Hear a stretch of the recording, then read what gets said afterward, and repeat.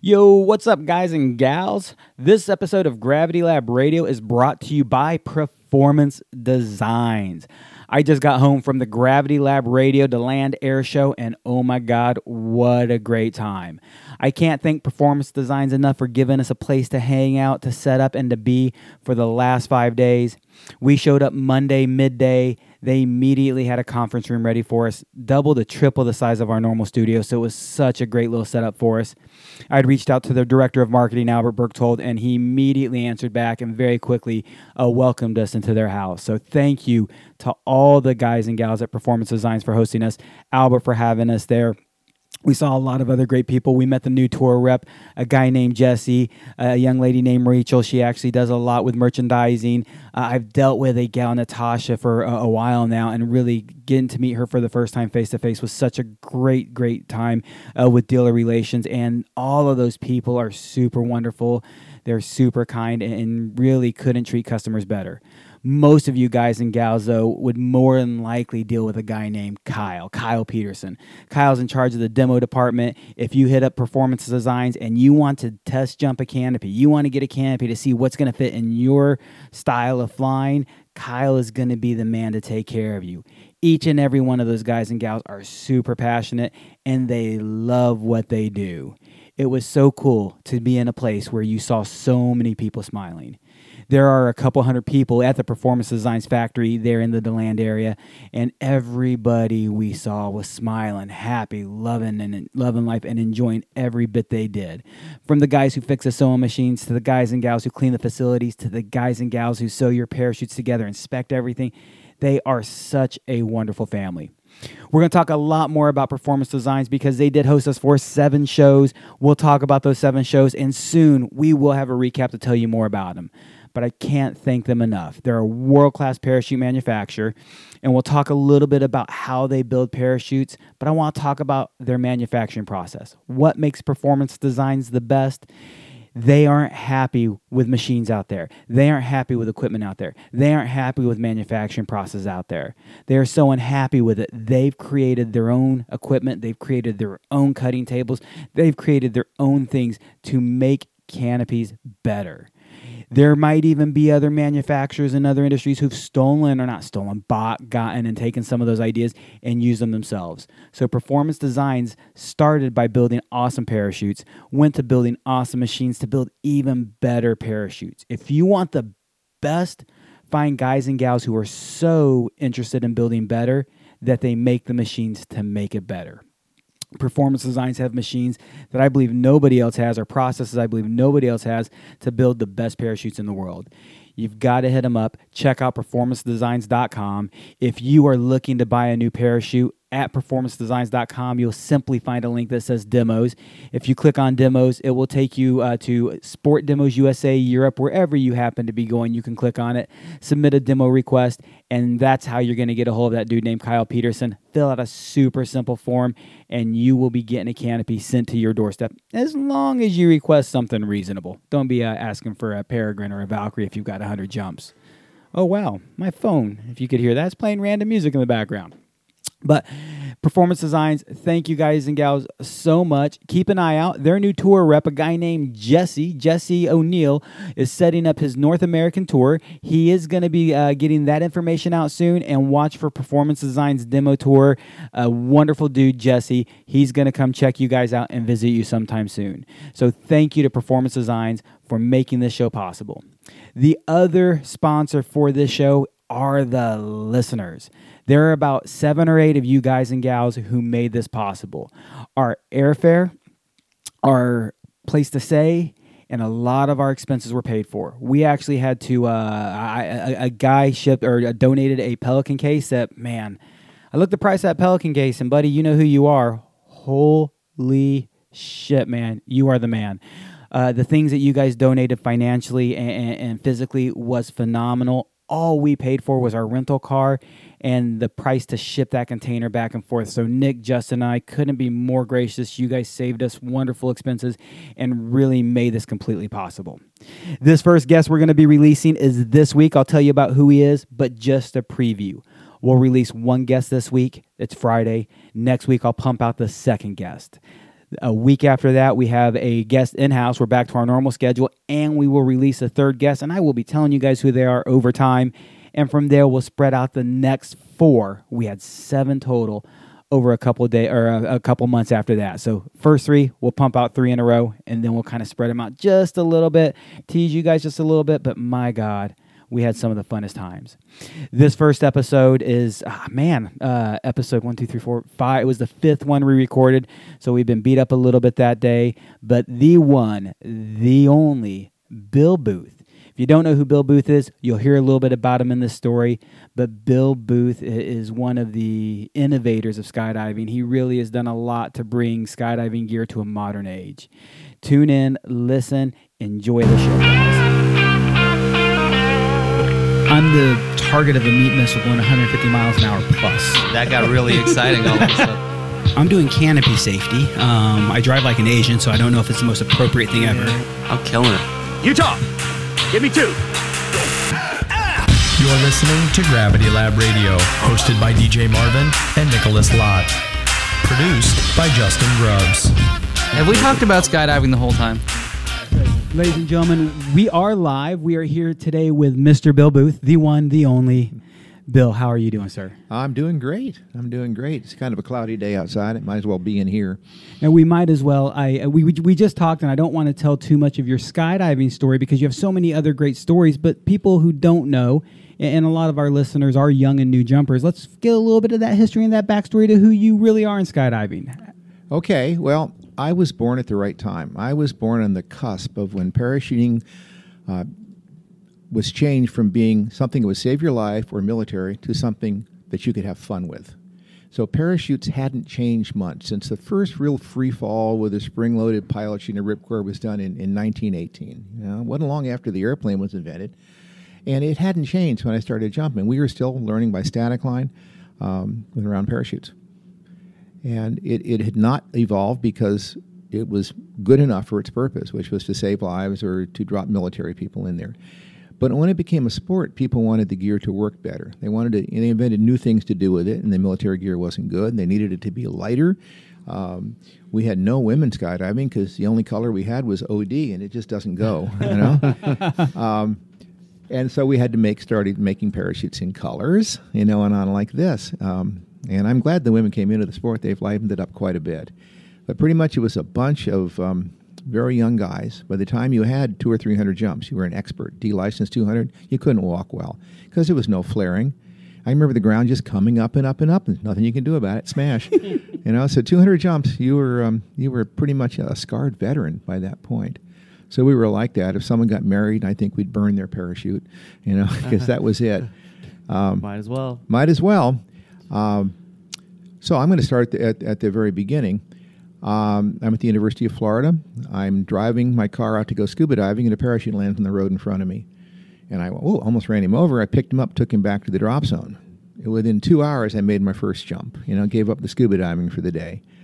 I landed, and I hit so hard it knocked me out. And when I woke up, I remember my jump master was pulling my parachute out of a cow's mouth, kicking it in the stomach to get the parachute out. We got most of the slobber off, packed it up, and put some duct tape on the rips, and did another one. And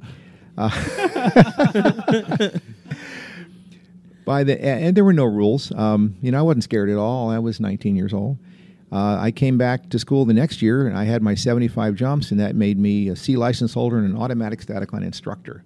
So I decided I'd take my roommate that year in a jump, and I went back, and the club was still there, and we were packing this parachute, and it was full of rips, tears, with not even duct tape, like painter's tape on them. And I packed it, and I showed it to him, and I went to the drop zone. I said, "Now could I have a real one?" And he says, "What's wrong with that? You made your first jump on it." So it was kind of different back then. So I got going like that, and I started, I got my degree in music education, became a band director, teaching parachuting all the time. And then I didn't like the gear I had, so I started making stuff, first for my students and then for myself. And pretty soon I was making more money off the parachutes than I was off the teaching. No worries. That would be mine. I would be teaching for 5 days a week and holding classes to teach people to jump on Thursday night and then spending Friday, Saturday, and Sunday afternoon and all day Saturday and Sunday at the drop zone. So it was kind of a 7-day-a-week existence. Then I made my first personal parachute, and I came up here to DeLand from Miami and was jumping it here, and someone said, "Where can I get that?" And I said, "Well, it's mine. I just made it." And he said, "Will you sell it to me?" And I went, "Well," he said, "I'll give you $100 for it." And I went, "Okay." So I gave it to him, and I took my $100 home. I made myself another one, and the next weekend I had a new rig and $100. And I said, "I like this." And then pretty soon I'd hired people, and my first group was about 5 people, and we started making rigs in my garage. You know? Man, you have come a long way, because we just came, as you know, from the tour of UPT, and there are more than 5 people there. I'm not sure if you knew that. Yeah, there are more. As a matter of fact, if you'd notice the entrance, the little covered entrance there, I made that exactly the same size as my first shop in my garage. I love that nostalgia. Yeah, that's a bit of nostalgia, yeah. And I didn't know how to sew. I just rented a sewing machine and didn't ask them how it worked, because I figured they wouldn't rent it to me, and just kind of figured it out. And I think the secret of my success is that I never worked for another parachute company. So no one told me what couldn't be done. So I just started doing things that caught my mind. Pretty much most everything I invented in the 30 years since my first jump, I thought about as problems in the first year. Like I never liked static line. Throwing people out, that terrified look on their face. If something goes wrong, they're dead. We didn't even have automatic openers for a while there. So I'd always said, why can't I take them with me? But the gear just wasn't up to it. It's kind of like Leonardo da Vinci designing a parachute, long before the materials were available to make it work. And in the year 2000, someone actually built one, dropped it from a helicopter with him under it, and it worked great. So I had to wait a while before tandem was possible. But in the meantime, we had pilot chute hesitations. They were kind of a big problem. You'd pull the ripcord, the container would open, the spring-loaded pilot chute would jump out, and parachutes then were packed in sleeves. Sometimes the pilot chute would lead the group, and sometimes the sleeve would. So we had all sorts of malfunctions and hesitations and everything getting tangled. And so I decided that if you couldn't get that pilot off your back, you'd actually reach back and grab it and throw it off. And I decided, well, I'm going to do the last-ditch effort first. And I took a rig that I had made that had an external pilot chute. It had a cat's eye kind of pilot chute cap on it. So you closed the rig, 4 flaps with an elastic loop. I took a bite of the bridle and stuck in there and hold it closed, and put the pilot chute on top of it, put the cat's eyes around the back, and pinned it with a couple of pins. So I just took the spring out of that pilot chute, stuck it in my blue jean pocket, went up and jumped in the airplane and just hauled it out there. Last-ditch effort first. I remember no one would go in the airplane with me because they didn't want to fill out the fatality reports, But I went, wow, that works pretty good. And the thing I noticed I hadn't thought about, I don't have a ripcord in my hand anymore. After opening, you'd always have to take that ripcord and stow it somewhere. And people would run into each other, and it was always a pain. And you'd drop them, and they were expensive. So, wow, no ripcord, this is good. And then when I learned to skydive, we had round parachutes. And if something happened to your main, you just pulled your reserve, which was on the front, and you threw it out like a bed sheet, and you rode both of them down. We had releases called cape wells that were designed in 1947, but they were designed to attach the main and to release the main one side, at least if you were being dragged or going to water or something. They were never meant to break away or cut away. What's the current term now? We're all calling them cutaways. You call them cutaways. Okay. All right. Because we don't cut anything, I decided to call them breakaways, but I'll call them cutaways. You call them whatever you want. That 3-ring release system's on your shirt. So a couple of things happened, So we started getting parachutes like the Paracommander that when they had a malfunction, they were violent. The old round parachutes malfunctions were not very violent. You could literally throw the reserve out, and it worked most of the time. And then especially when the ram airs came, they were much too violent. And then another invention happened. Someone took the front mount and put it above the back mount parachute and made a piggyback back in about 1963. And there, now you couldn't throw the reserve out anymore. So people were cutting away with these cape hole devices, and they were not having good luck. Lots of fatalities from that. The first year I started jumping, there were 58 fatalities. And only 2,500 members in USPA. Now there are 40,000, and we had 15 fatalities last year. So you see how much safer it is. Mm-hmm. We were dropping from the skies. So I decided that we needed to make a release that would release both risers all at once with the pull of just one hand, because the cape wells took 6 motions with 2 hands, a lot of time. and both of them had to work. And when one didn't work, you're in a really bad spinner. So I just used high school physics and came up with the 3-ring release, pretty much tinkered together with stuff I found in the loft, and hard rings from a hardware store. So while the Capewell cost millions of dollars to develop, the 3-ring cost less than $100. Case of beer. Yeah, a case of beer and a case of beer. The only part that I couldn't find was housing for the cables, and then I realized that the payphone had what I needed. If people remember payphones anymore? Yeah. Okay. That's how you get into speakeasies nowadays. Yeah. Okay. So I just got a hacksaw and started cutting the cables off the payphones, and pretty much anyone who wanted a 3-ring for the first 6 months or so had to bring me a payphone. I called the telephone company and asked them where they got them, and they said, well, we can't tell you that. So I said, okay.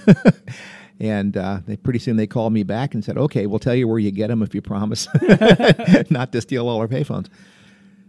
It's funny now, there are no more phone booths with those, armored cables anymore. The same company, Metalflex, that made for the phone company, is making exclusively for the parachute industry now. So we've kind of usurped that little thing. From what they wouldn't first let you have, now they rely on you. They rely on us, yeah. It's kind of funny. It's a small company in Connecticut, and they make all those things. You really told the abbreviated story, and I really want to get to the other ones, but just for our listeners, the hand-deploy pilot chute is a huge innovation in our sport. What a lot of people don't know, and I think I first learned from you that spring-loaded pilot chutes don't deploy well when you're stable because of your burble and that oscillation, and I've done some test jumping for Kelly, and I've got proof of that. Nick actually shot video. So that hand deploy, getting it out of your burble and less equipment was super huge, so thank you first there. Less packing effort. Yeah. Oh, man, I've packed spring-loaded pilot chutes, main and reserve. Oh, man, you get smacked in the face once or twice, and you know the difference. Well, it was invented in 1918, and we're still using it in our reserves. It's a very durable invention. Yeah. It's made it well. And then the next thing you mentioned, just for people keeping up, the 3-ring release system, the amount of force, the amount of pressure, the amount of actions, it has absolutely modernized our sport, and every manufacturer that I know of uses it, and I don't know of one. I mean, Aerodyne did something silly for a little while. Well, yeah, after the 3-ring came out, there were 6 more releases patented, but the 3-ring it's cheap, it's simple, it's extremely reliable, very lightweight. The Capewells weighed a pound each. You had a hard opening, you had a big welt on your shoulder. We called them Capewell welts. And that's another thing, you're just really hurt, all that hardware sticking into you everywhere. Yeah, so those things are nice, and they're very simple. The hand-deploy pilot chute cost me $0 to invent, and actually I got a patent on it, never charged anyone a dime. I was stupid, open source back then, Yeah. And then when the 3-ring cost $100 to invent, and with those 2 patents, I could have closed down the entire parachute industry. But I figured someone would shoot me, so I started. I licensed a patent on the 3-ring for $5 a rig. I was an idiot. You could have retired a long time ago. I could have retired. I'll never retire, but I could have been more independently wealthy for sure. Now with things like this Skyhook, I don't let it go cheap. It takes a lot of time. I mean, I really believe most of what we have today, it doesn't cost nearly as much to make as it costs to design and R&D. That's where the R&D is big, especially in the parachutes. Mm-hmm. All right, a container is fairly simple. It doesn't need a lot of dynamic testing. It really doesn't. You've got to make it look good and close easily. Now, a hand-deploy pilot chute, if you stand on the ground and pull it out, it total malfunctions every time. It needs to be in a dynamic situation. Unlike the ripcord, you can pull the ripcord and watch the pilot chute jump out. So some of these things have to be tested in the air. Yeah. And when you get to something like Tandem and Skyhook, the testing is immense. So I want to kind of take, again, our quick brief history of your skydiving, and then we have so many more fun stories to talk about. Mm-hmm. One of the things you keep mentioning is tandems. The backbone of our industry, the reason we have turbines, the reason many of us started skydiving. Mm-hmm. You and a buddy, Ted, mm-hmm. Which if nobody in this world knows, Bill and Ted started tandem skydiving. Our excellent adventure. Exactly. Where did the idea come for tandem skydiving, and tell us a little bit about the evolution? Okay, so the evolution, again, as I said, when I was putting people out to a static line, I really said, I need to go with him. You learn to fly, you learn to drive with an instructor. Airplanes weren't very safe when there were no two-place airplanes. I said, we need a two-place parachute, but it wasn't very popular. So let's fast forward to, we're talking 1965. Let's get up to 1972.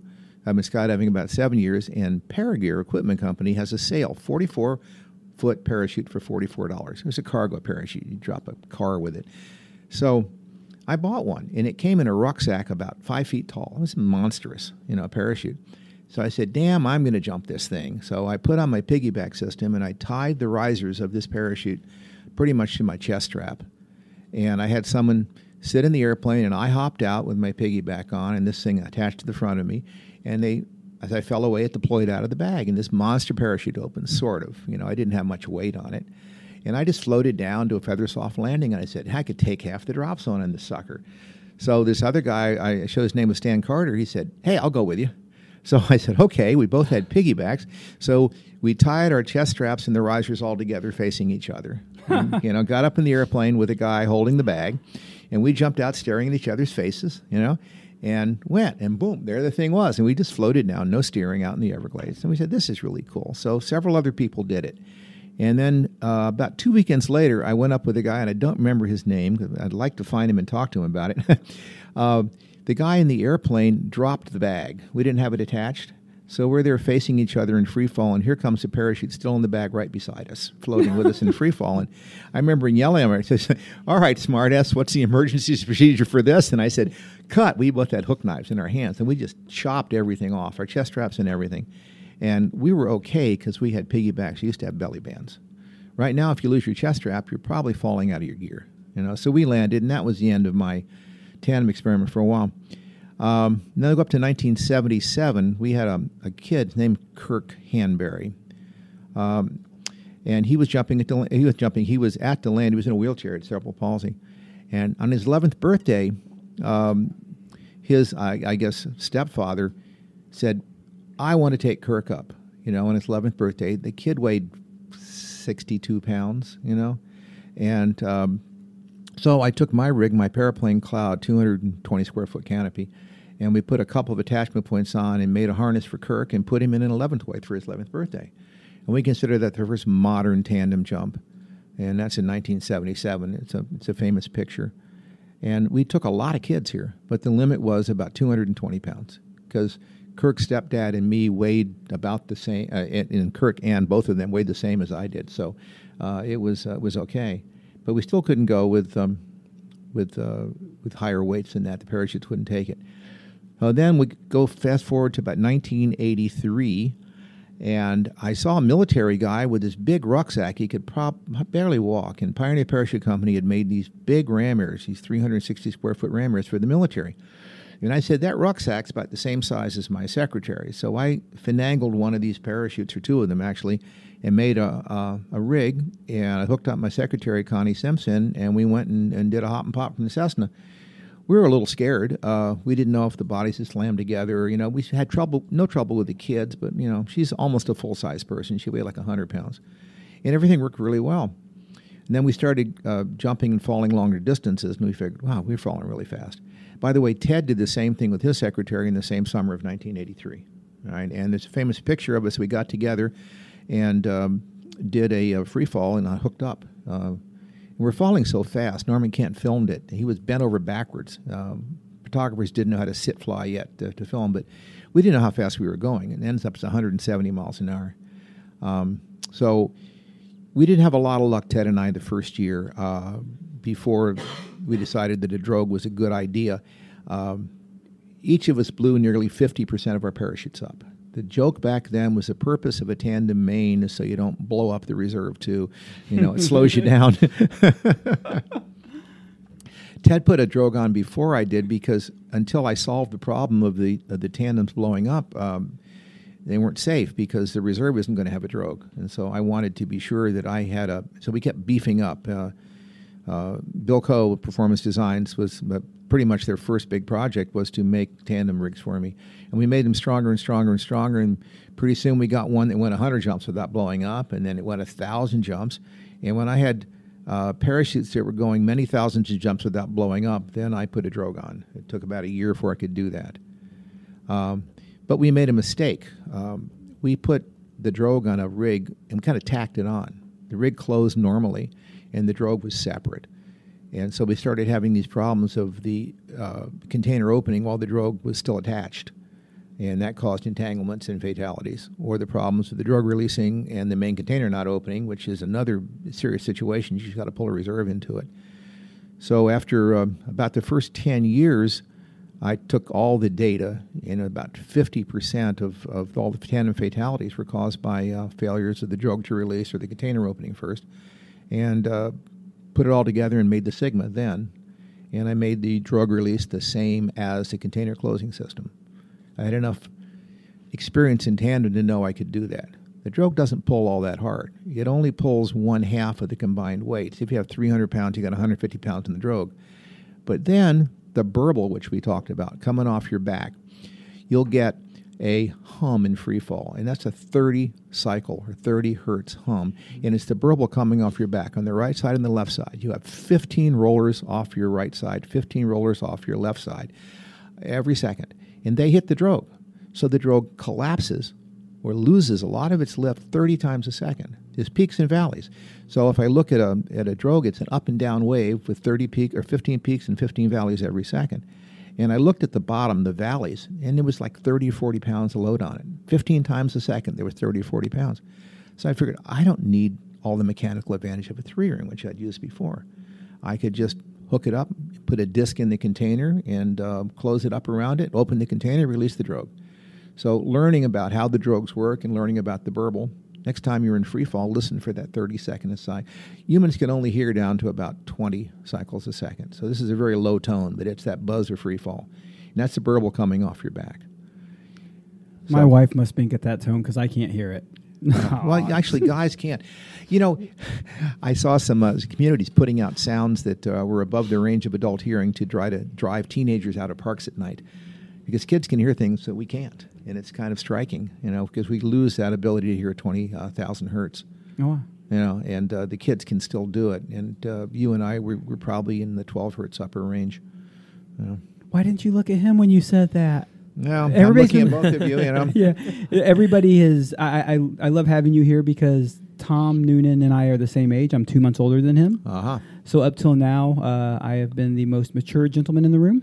Oh, you guys are just kids. Thank you. Yeah, just kids. Yeah. So a couple of things you said, and I love it. It's as a Vector and a Sigma tandem examiner and instructor. Mm-hmm. I remember going to the Sigma and I can't remember directions now. The left-hand release, it wasn't a huge difference in pressure, but that right-hand release on the Sigma, it was so much better. And it makes sense now to hear that peak or that valley of 30 pounds. Yeah.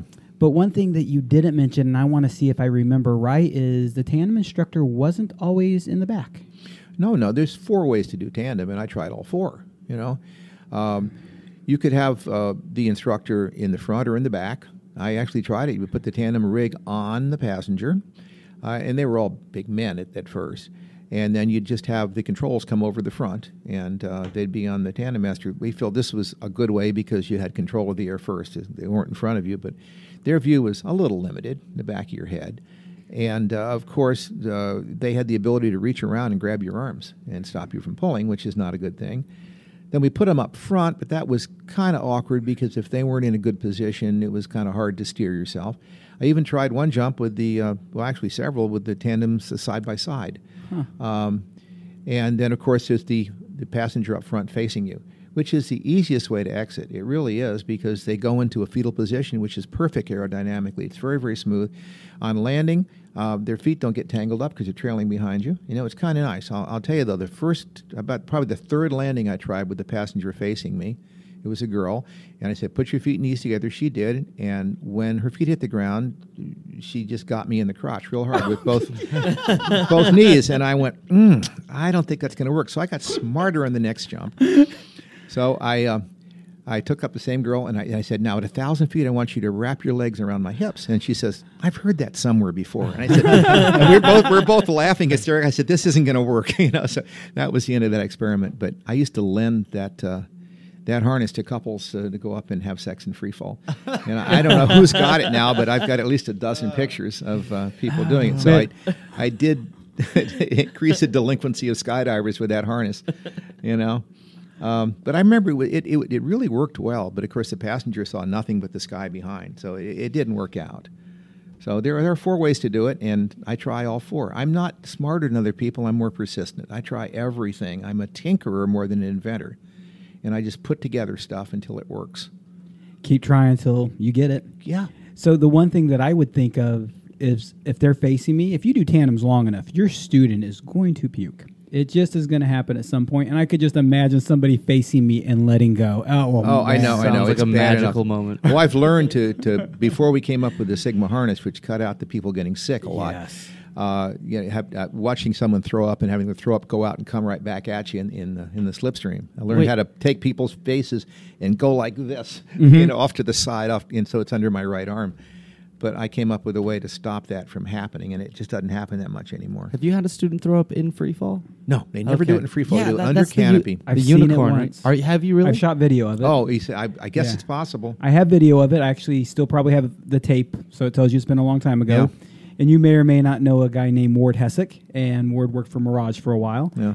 And Ward landed, like I saw in free fall something go flying. I'm not sure what it is. Yeah. And when he lands, he's like, she vomited. It's all over me, she vomited. And I was like, no, she threw up on you. Yes. I was so excited to see that. Well, it was the way the harnesses were made. They cut off the femoral artery, and it took about 30 seconds to a minute under canopy, especially if you did some spins with them to cut off their blood flow, and that made them nauseous. And that's pretty much the throw up. We had an old DZO, my old DZO, long time ago, who really insisted when he first got Sigma rigs that like, well, I got all these old Vector 2 harnesses. I'll keep using them. We'll just mix them in. And we argued and argued and argued. Mm-hmm. And one day we said, and actually Jay Stokes is the one who did this for us, put this harness on, let me hang you. He put the harness on. He immediately said, take all those harnesses out of rotation, buy new Sigma harnesses. Yeah. I'm sorry. We're like, Yeah. the students, deserve comfort. Yeah. And if I can, please tell me if I'm going to quote you guys wrong, but it is the first tandem harness that is made as a skydiving harness. Yeah, really. We at first we didn't really know what we were doing, and of course the Sigma harness has a problem because it's comfortable. If you don't put it on right, you could fall out of it. Yeah. And that's where the Y strap came in after a while. We had to make one harness fit everybody pretty much. It has 12 points of adjustment, and there's so many different people, and some of them shouldn't be skydiving. Mm-hmm. People that have a large amount, you can say the word fat, can't you, around their legs or something? Yeah. When the harness tightens up, it loosens because their fat sinks in toward the bone 6 inches. You can't do it. And so we've developed harness now with 13 points of adjustment and a strap down the back. I was worried about that for a while. No parachute designer has ever made a parachute harness with a strap down the spine. I'm thinking we're going to break backs or coccyx here. So I made mine kind of elastic and stretchy, and so far, there you go. I don't have nearly the front rides Jay Stokes does. He's actually my mentor who trained me. Yeah. But at 700 front rides, I've got a lot of Y-mod rides, and it's not bad at all. No, it's not bad at all. It's not a problem. Because I put it in there elastically. To me, it's a catcher's mitt. If you fall out of the other harness, it'll stop you from going further. And there were 2 times that happened pretty much in the same 6 months. One on Strong and one on our. And our guy was a quadriplegic that people helped him out of the airplane and helped him out of the harness. And the way he was out of the harness before they left. Yeah. And the harness was down around his knees. Yeah. So that's not very good. That's your worst day. It's kind of funny. I've got videos of it. Testing the idea for the Skyhook is I would take up passengers with full gear on, and I'd have them. I'd break them away from me, and I'd watch the reserve open, and I'd hold on to the pilot chute of their reserve sometimes to see how quick it would be and how much force would be on that pilot chute. Because I wanted to know that if I attached the reserve pilot chute to the main, would I pull too hard? Would it pull the bag off the reserve? Would it break things? So actually by holding on and watching, I could actually feel. So I've broken away passengers, and it's a funny feeling to watch them go. But luckily they had their own parachutes. I have heard a lot of great stories from you, and that's the first time I've gotten that negative. I'm so glad we're backtracking on things we already know, and our listeners can really appreciate what you've done for our sport. I mean, we talked earlier before we started recording My 5 Children seminar that eventually got redubbed because everybody thought we were going to go listen to Bill talk about his family and his kids. Yeah. But the guy who brought in the 3-ring, the hand deploy pilot chute, the Collins lanyard, tandem skydiving, and the MARD skyhook. Yeah. Did I get those right? Yeah, my 5 children, yeah. Yeah. And the last one that I'll really mention, and I love the Collins lanyard, but I think will confuse a few of our younger listeners, but the MARD, the skyhook, that is that last thing you just mentioned. Yeah. Well, it started off tandem. There's you have to have a pilot chute to pull out your reserve or your main. And it's sized for the speed you're going and for the weight of the canopy. All right? Now, in most cases, we can get a pretty good judge of what you want for your main pilot chute because you're almost always going at least 70 miles an hour in a hop and pop and usually about 120, not much faster. So the delta velocity that the pilot chute has to work with is between 70 and 120. And on a breakaway, you might be going 25, so really 25 to 120. That's the delta V. You go to tandem, now you're going from 25 to 170. So any pilot chute that will pull your reserve out quickly at 25 miles an hour will pull way too hard at tandem terminal, which is possible. And this was a problem. So we didn't want to put too big a pilot chute in that would work really quickly in a breakaway because it would definitely damage the reserve. So we put too small a pilot chute on for a breakaway. And tandem takes about 3 seconds from a breakaway from a fully open main till you get to line stretch. Not opening, but line stretch. And, of course, that was illegal because until that point there was a rule that said all reserves have to be fully open in 3 seconds. So we had to get that rule changed. And the way we did it was say, okay, that's good for up to 300 pounds, but if you have more weight, you can have 1/100th of a second per pound, because bigger parachutes just open slower. That's just the way it is. And so now if you have a 600-pound load limit, you can go 6 seconds. So we worked that out there. So that was still a problem. We had 3 fatalities, double fatalities, in a period of 2 years because on breakaways from slowly rotating malfunctions, in that 3 seconds, a tandem pair would back loop through the pulling reserve lines, and usually on the passenger's feet. So I said, I've got to come with this idea that had been cooking in my head for 20 years of attaching the malfunction main parachute to the reserve pilot chute, making the malfunction main a big super pilot chute. And my logic on this was, if you're going fast, you have a bag lock on tandem, you'll have the drag of the reserve pilot chute will be just right, It's going to pull it out just right. If you're going slower, the main parachute's bigger. That's why you're going slower. So it's going to pull more, and you're going slower. And what I found out was that no matter what speed you break away with the MARD, your time to line stretch is always the same. If it's a bag lock or a fully open main canopy, it gets the thing to line stretch in 1/2 to 3/4 of a second, depending on the line length. All right. So now I have a variable speed pilot chute for the reserve. It pulls exactly the right amount for the speed you're going. And it's just one, thing. So it's kind of good. It's kind of good for everything in that way. Because as a parachute designer, Bill Cove will tell you, you really want to know what the speed is to line stretch, or the differential velocity. The relative velocity of your parachute as it comes out of the bag compared to your velocity. And it's been determined a long time ago that's 50 feet a second. You want that canopy to hit the end of the lines traveling 50 feet a second away from you. If it goes slower than that, the lines as they unstow will blow up over the bag. All right? And you have a bag lock. That's where that comes from, too slow a deployment.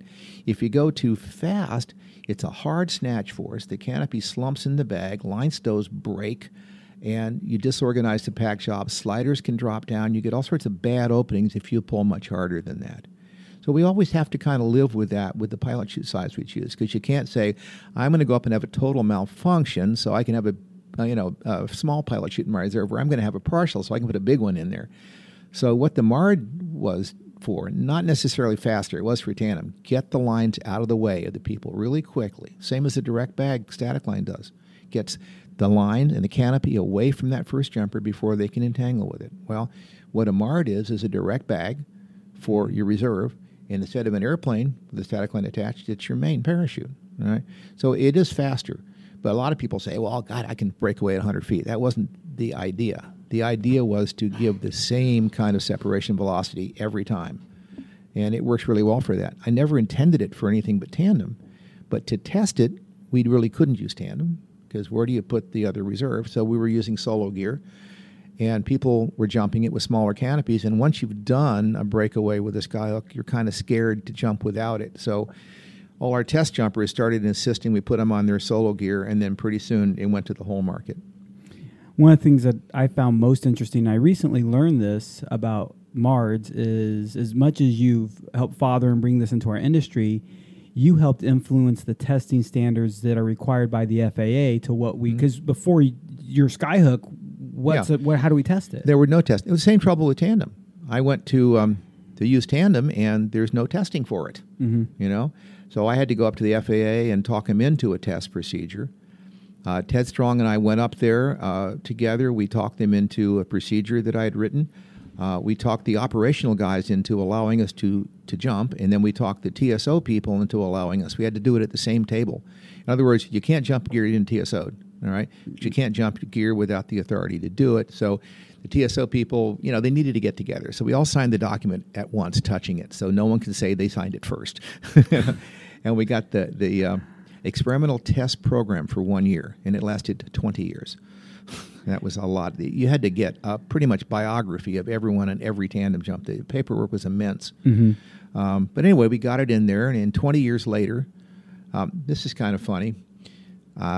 I pick up the newspaper a long time ago. We had newspapers, and I see that J. Randolph Babbitt has been now appointed as the head of the FAA, and I went, Randy Babbitt?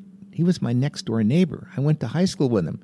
So I call up, are you the same? He says, yeah, hey, Bill. And I said, hey, Randy, I have a problem. I've been dealing with this for 20 years. And that's what it took. No one's ever heard that story, you know. Thank you for sharing that. Yeah. So that's how that got done 20 years later, that we got tandem decriminalized, we call it. It's kind of like marijuana. You know, everyone's using it, but now we've decriminalized it. And you're right, tandem is the reason we have all the nice equipment in skydiving.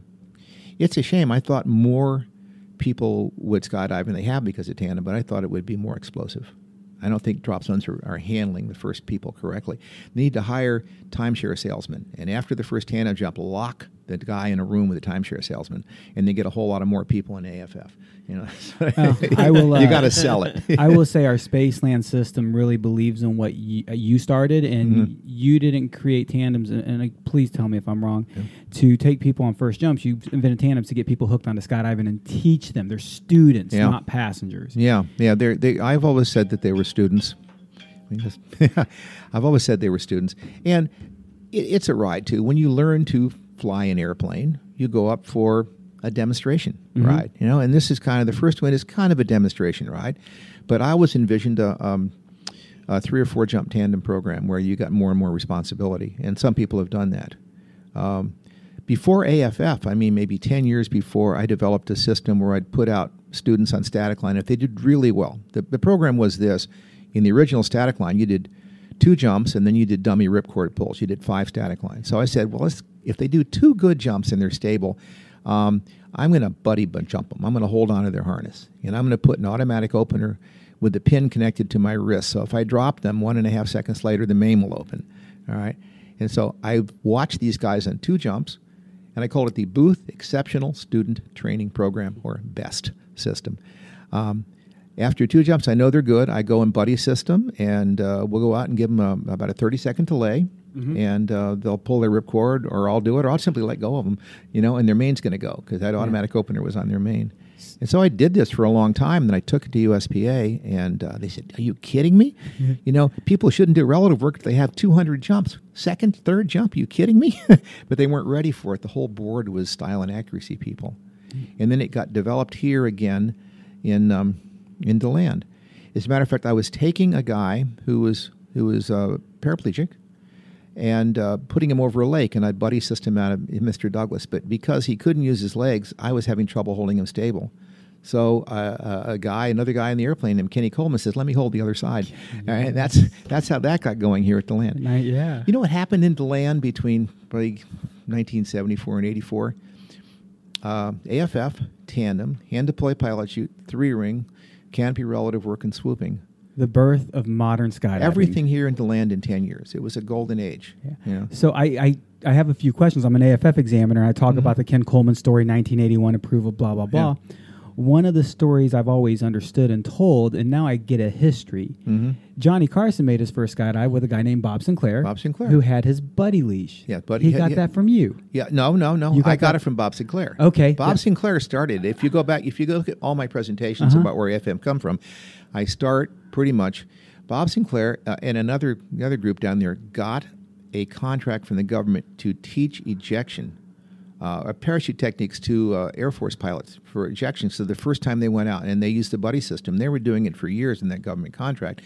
And Carson found out about it, and that's where the first time I saw it was on TV. Yeah. When Johnny Carson made his jump. Tom Yeah. shot that video. And so I said, well, I'm going to do that too. And I started doing it. All right. And then I did it for 3 or 4 years. And then the incident happened up here with that paraplegic into Lake Diaz here in DeLand with Kenny and I. And so Kenny followed it through. They developed a good system, he and Gary Dupuy, who doesn't get much credit for it at all, and Rocky Evans. They went before a better board at USPA that had relative workers on it, and it got approved. Yeah. And so, So, I mean, everything happened in DeLand. The 70s were fun. They really were. Dangerous, but fun. If you're a jumper and you haven't visited DeLand, you've not done yourself service yet. I've gone a few tours of PD's factory. These gentlemen just joined us on the last one. Just got a tour of your wonderful facility. And my first time in the area was, just over 20 years ago. And I'm going to warn you guys and gals, if you're in DeLand and you see this kind of goofy, odd-looking old man with a really long beard walk up to you, my first experience was like, who is this old guy? And within about 5 minutes of him talking, I'm thinking, who is this neat guy? Like that was my experience when I was 20 years old, 23 years old. And man, my first interaction was, who is this guy talking to me? And all of a sudden, And I was probably 50, and I was the old man then. Yeah. Well, I remember I was 23, so everything at 23 was old. So if you ever hear this guy who comes start telling you stories in any drop zone, and I don't care what he looks like, listen to the old guy on a drop zone. You get there not by a coincidence. And Bill, it's the first time I met you. You just started telling us random stories, and I've always enjoyed hearing them since. Well, I pretty much was friends with the guy that invented the piggyback, the guy that invented the Ram Air parachute. All these guys. I've been there. I've met them all, and that's kind of fun. It's good to know these people and know the history of it. Yeah. I'll tell you a funny story here. Ram Airs first came out, and the first canopies that came out that really glided were triangular parachutes. Now they have a smaller volume when inflated, because they're simply more efficient. But smaller volume means less filling time, so they open hard, all right, basically. And the Ram Air has an especially small interior volume when you look at it compared to a round parachute. Those things had a long filling time because a lot of volume of air had to get into them. So Ram Airs at first were limited to hop and pops. Anything more than that, it'd kill you. They were put together well, so they didn't break, all right, but it'd kill you. So a lot of different reefing systems came out because we had to slow these things down.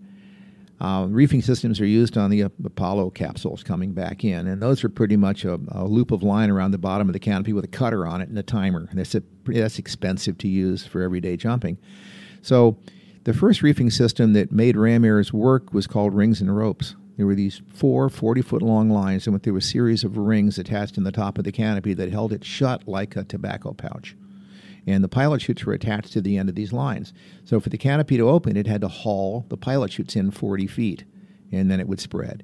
But these lines kept entangling, and they didn't work too well. You could do terminal, but it knocked your socks off. The first Ram Air I got had a rings and ropes on it.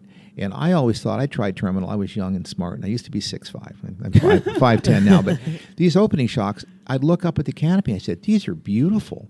Because I saw stars everywhere, stars. So I looked in my logbook. I got my Ram Air, and I did 153 second delays, and I did 130. Then I did another 153 second delays. It must have hurt a lot. But by 1972, I'm at the Nationals, the first relative work Nationals. My team, the High Altitude Star Habit, which spelled hash, of course. It's an unruly-looking bunch of guys. Paul Poppenhager was our pilot. Bill Otley was on our team. He was Mr. USPA forever. Yeah. And so anyway, I wanted to do relative work with my Ram Air.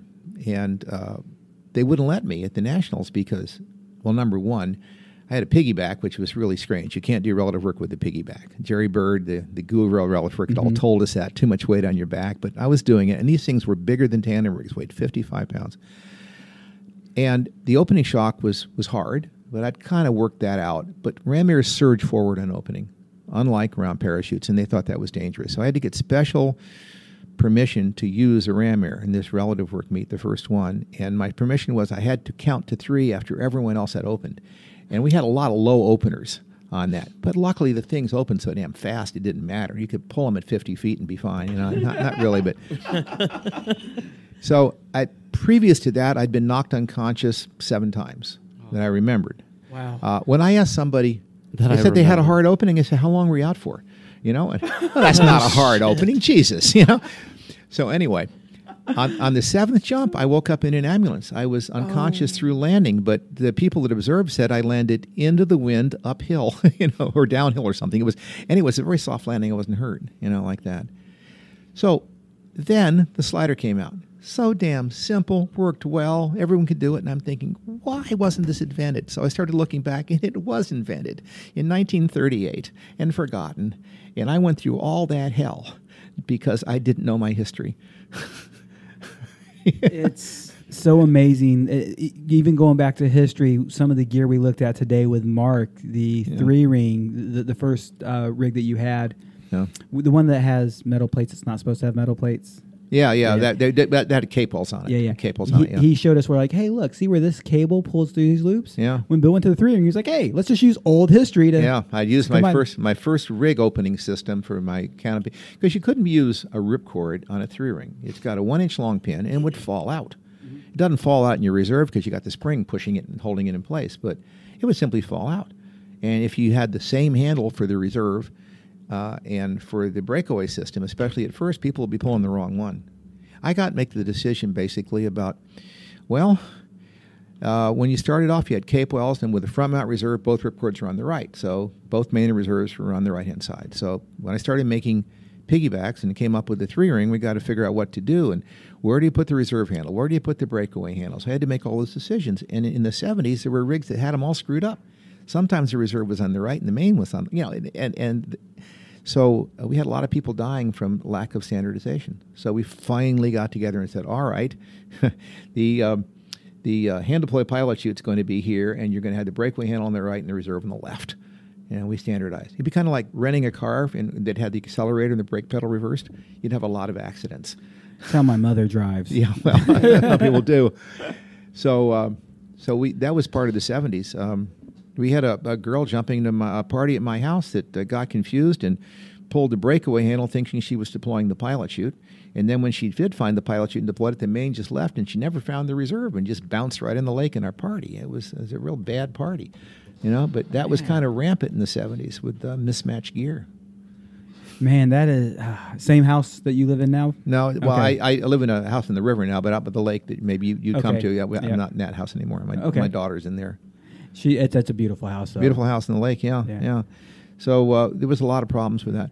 I remember the 77 Nationals, we had 3 fatalities in an hour and 15 minutes. Not Nationals, but the Z Hills meet. Okay. 3 fatalities in an hour and 15 minutes. Wow. I was running from one to the other.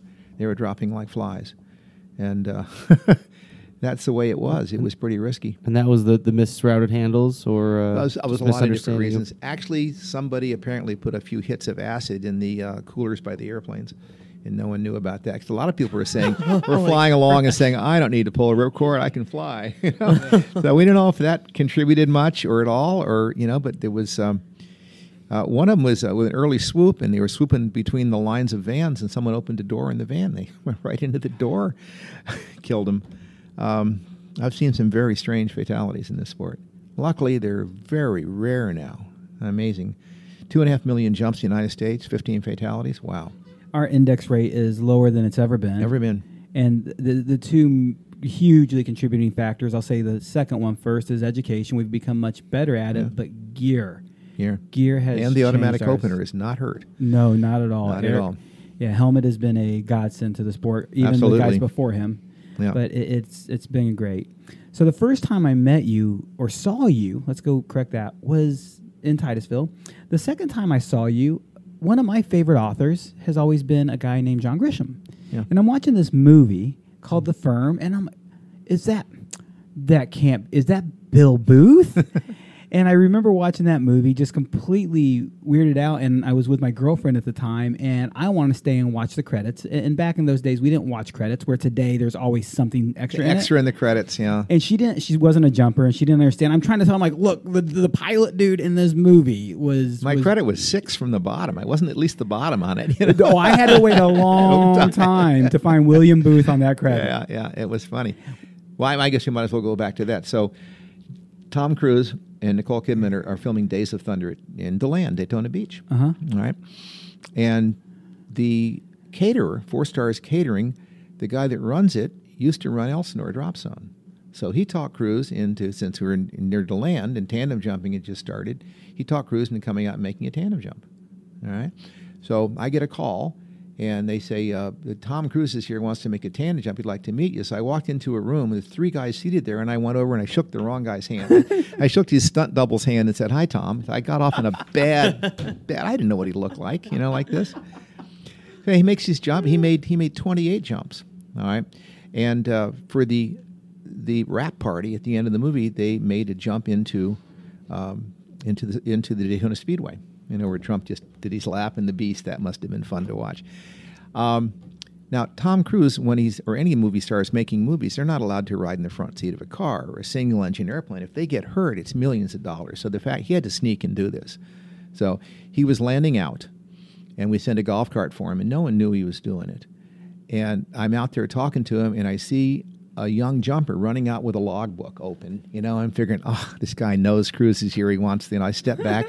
He ran right past Cruise and said, "Are you Bill Booth?" And Tom Cruise looked at me. And I said, "I bet that different." The guy had no idea it was Tom Cruise, of course. So I signed the logbook, and I said, "You might want to get this guy's signature." He says, "No, never mind," and he left. So I have a seaplane, a lake seaplane. I took Tom and Nicole Kidman up in it for a ride, and so then. Fast forward 6-7 years, I get a phone call. And he says, "Bill," he says, "you?" I said, "This is Tom Cruise. I got a part for you in my next movie." And I went, "Who are you, asshole? I mean, come on." Yeah, right. It's someone playing it. He says, "No, it's really me." And so that's how I got the part in the movie. And they flew me out to, it was filmed in Memphis and in Grand Cayman. I actually got to hang out, and I'll tell you some stories about Grand Cayman. I had to hang out in Grand Cayman for a couple of weeks on the beach, getting paid for it with a lot of nice people. So I get up to Memphis.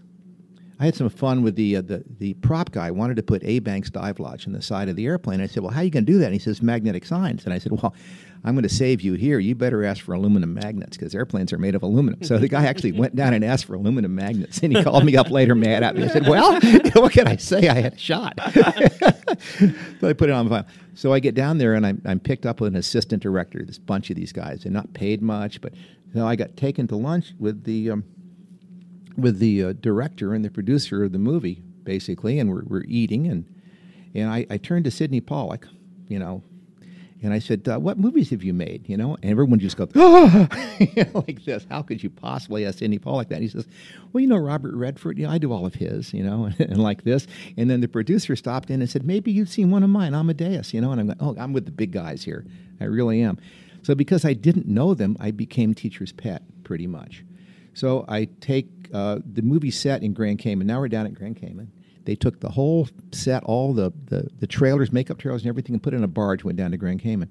So they have taken and fixed up A Banks Dive Lodge, which is away from the main village. And so Sidney Pollack said, "Hey, can I fly down with you in the airplane?" So I flew down there. He said, "That was a lot of fun." He said, "I'm going to give you a line." So he yelled script, and he came over and looked at the day's shooting and tore off a piece and handed it to him. I looked at it and said, "Hello?" They didn't want me to answer the phone, when Tom Cruise called. And I said, "Sidney, no one in a business answers a phone, hello. You should say A Banks Dive Lodge." She says, "Now you want writing credit?" So I got to do that, and I watched. Sidney Pollack loved to like waitresses and tour guides. All the waitresses and tour guides in the movie are the waitresses that were there working. He thinks it lends authenticity not to have an actor do these parts. So when you're done, I watched him do it with one of the waitresses. Come over and kneel down. I knight you, movie star. And they pasted a gold foil star on her, gave her the hat. So when I did my part, this happened to me.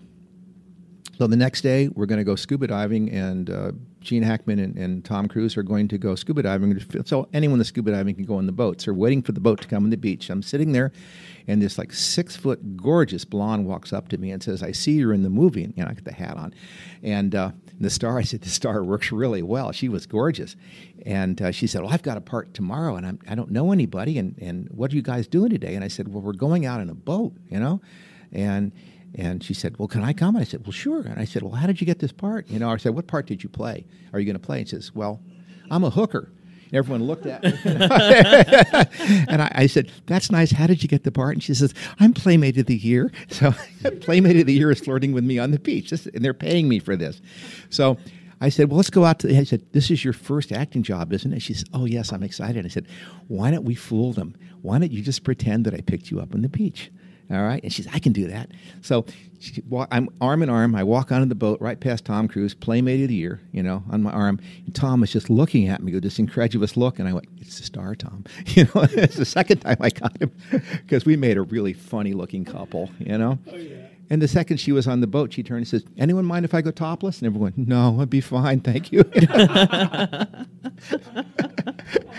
And so it made it a lot of fun doing that, You got to meet people like that. Holly Hunter was a scream, and Gene Hackman, he did Gypsy Moths with Burt Lancaster. I got to talk to him about the filming the first good skydiving movie. You can find it; it's a lot of fun. It's in color. It's all paracommanders, and it's a great old movie to watch because it's a bunch of 3 stunt divers going barnstorming around the Midwest, and Deborah Kerr is in it. Burt Lancaster. It's a pretty good movie, and most skydivers haven't seen it, so look that up. But anyway, I talked to him about it. He's flown many airplanes. He's owned like 28 different small sport airplanes. Gene Hackman, great guy, So You've been in probably, I'm not going to say the best skydiving movie ever, but my favorite skydiving movie ever, Cutaway. Cutaway, yeah. That was also another one. Have you done any other movies or any? I did Drop Zone too, but I was cut. I was captain of a competing team, and our team looked too sharp, so they cut us. You're too good. You're out of here. We're in the cutting room floor, but I'm in the director's cut of that one. So I thought I was going to be a big movie star. Some of these royalty checks, the best one I got was for 1 penny. At first they were good. I'd get like $5,000 checks every time the firm showed. So it was kind of worth it. I said 3 words, and I must have been paid $10,000 each for those words. It's a good gig. Yeah, I can take that. Yeah, nice work if you can get it. I say a lot more than 3 words, man. Pay me $1 for each of those. I'd be good to go. Yeah, but just hanging out with all these movie stars in Grand Cayman for a couple of weeks was a lot of fun. It really was.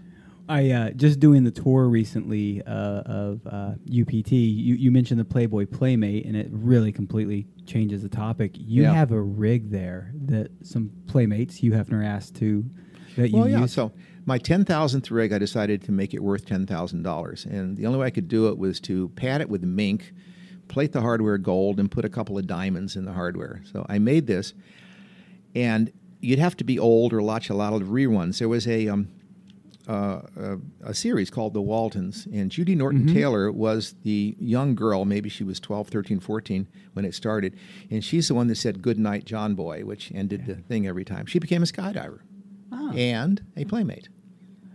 So she was at the land skydiving, and I showed her the mink rig, and she said, "I think I can get that in the magazine." So anyway, she did. It's jumping out over Hollywood with a nice white teddy on, at night. It's a very tasteful picture.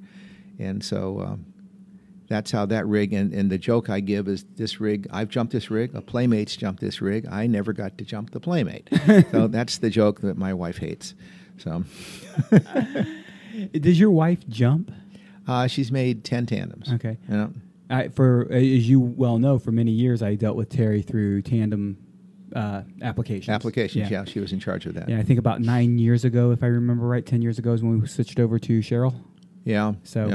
So I've got to meet Terry. She is such a nice lady, such a wonderful lady. She is. She goes everywhere with me. We were in Antarctica this last year. I'll get into that story. I guess if we might as well just slip all over the place. In 1990, I was invited to Russia to show off tandem. It had been 7 years, but the Russians were interested in it. So I went there, and there was a bunch of generals watching, and I had just jumped with the East German style champion. It was summer in Moscow.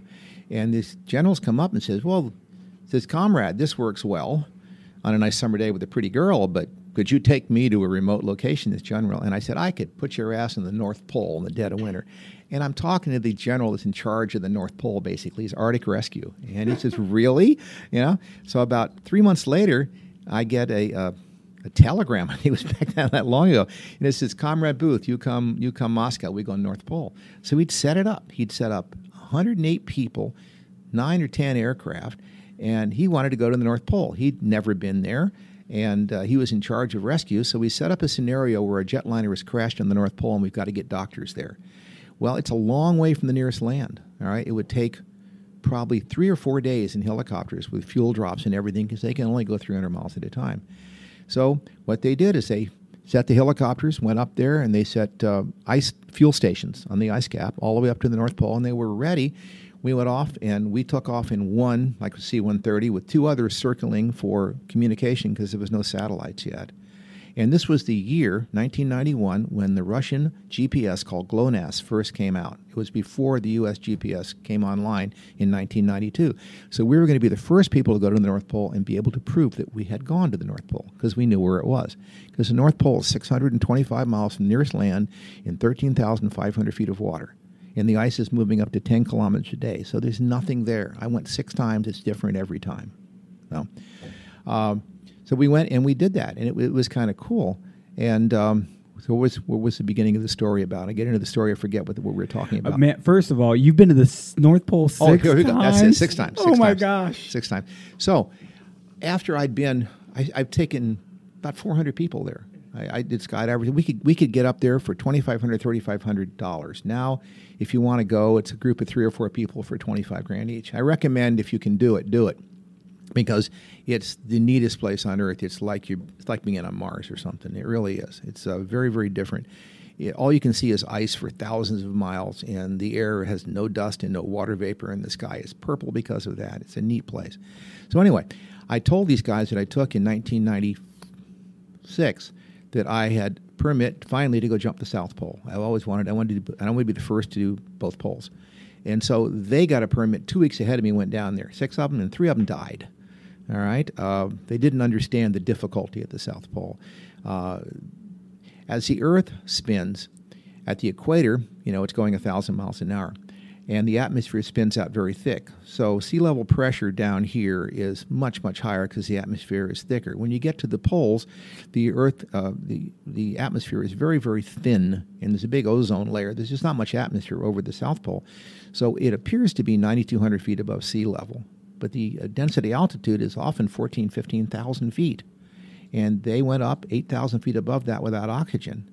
And these 4 guys got hypoxia. One had an automatic opener that pulled him out of the 4-way, and the other guys went in holding hands. Anyway, they used up their supply of body bags. My trip was canceled, and it's been over 20 years, and I've been unable to get another permit. Skydivers are not allowed at the South Pole. So finally, I got permission to jump at Union Glacier, 500 miles from the South Pole, and I figured, God, I'm 72. I might as well get Antarctica in my logbook. I went down there and did it. And in doing it, I became one of the first 10 people to jump on all 7 continents. Very few people have jumped in Antarctica after that. Because right when we got the capacity to do it, these guys got killed, and they just canned it. No one wanted the risk. So still haven't jumped at the South Pole. Now, we went down, and Tom, that you interviewed yesterday, set up a tandem down there at the South Pole and actually took paying passengers, like $10,000 a jump. It's a billionaire boys club down there. Oh, yeah. It costs, well, here look, a jump at the South Pole, logistics is really bad. North Pole is easy. Russia's all over the place. They can get there easily. You know how we got our gas? All right. There was a Russian backfire bomber base in Sredny Island, 625 miles from the North Pole. When they pulled out of the Cold War, they left 300,000 gallons of Jet A fuel in tanks there, which is still fine. So we would send helicopters up, put a snowplow in a helicopter, and snowplow the runway. We'd land our jets there and fill up with our gas for free. So we could go to the North Pole for $2,500. Now let's look at the South Pole. Nothing's anywhere near it. The nearest point, Punta Arenas, where you take off from at the bottom of Chile, is 2,500 miles, a long way. You need a special airplane to get there and back. Now let's say gas is $5 a gallon in Chile. And by the time you put barrels of gas on your jet and you fly it down to Union Glacier, 2,000 miles away, that gas is now worth $50 a gallon, right? But now you can only land at one place in Antarctica because you can't pour a runway because it's too cold. Nothing would ever crew. So they found a place where the katabatic winds coming from the high Antarctic plateau and going downwind, downstream, gravity to the ocean, 9,000 feet of fall, come through this canyon, and they sculpted a glacier into hard blue ice, and you can land a jet on that, a Russian IL-76. So that's where you go. So now, if you want to go to the South Pole, you can't take that jet and go there. You need specially equipped ski planes, and the only ones that are good are Twin Otters, and they have to fly them down there with full of fuel.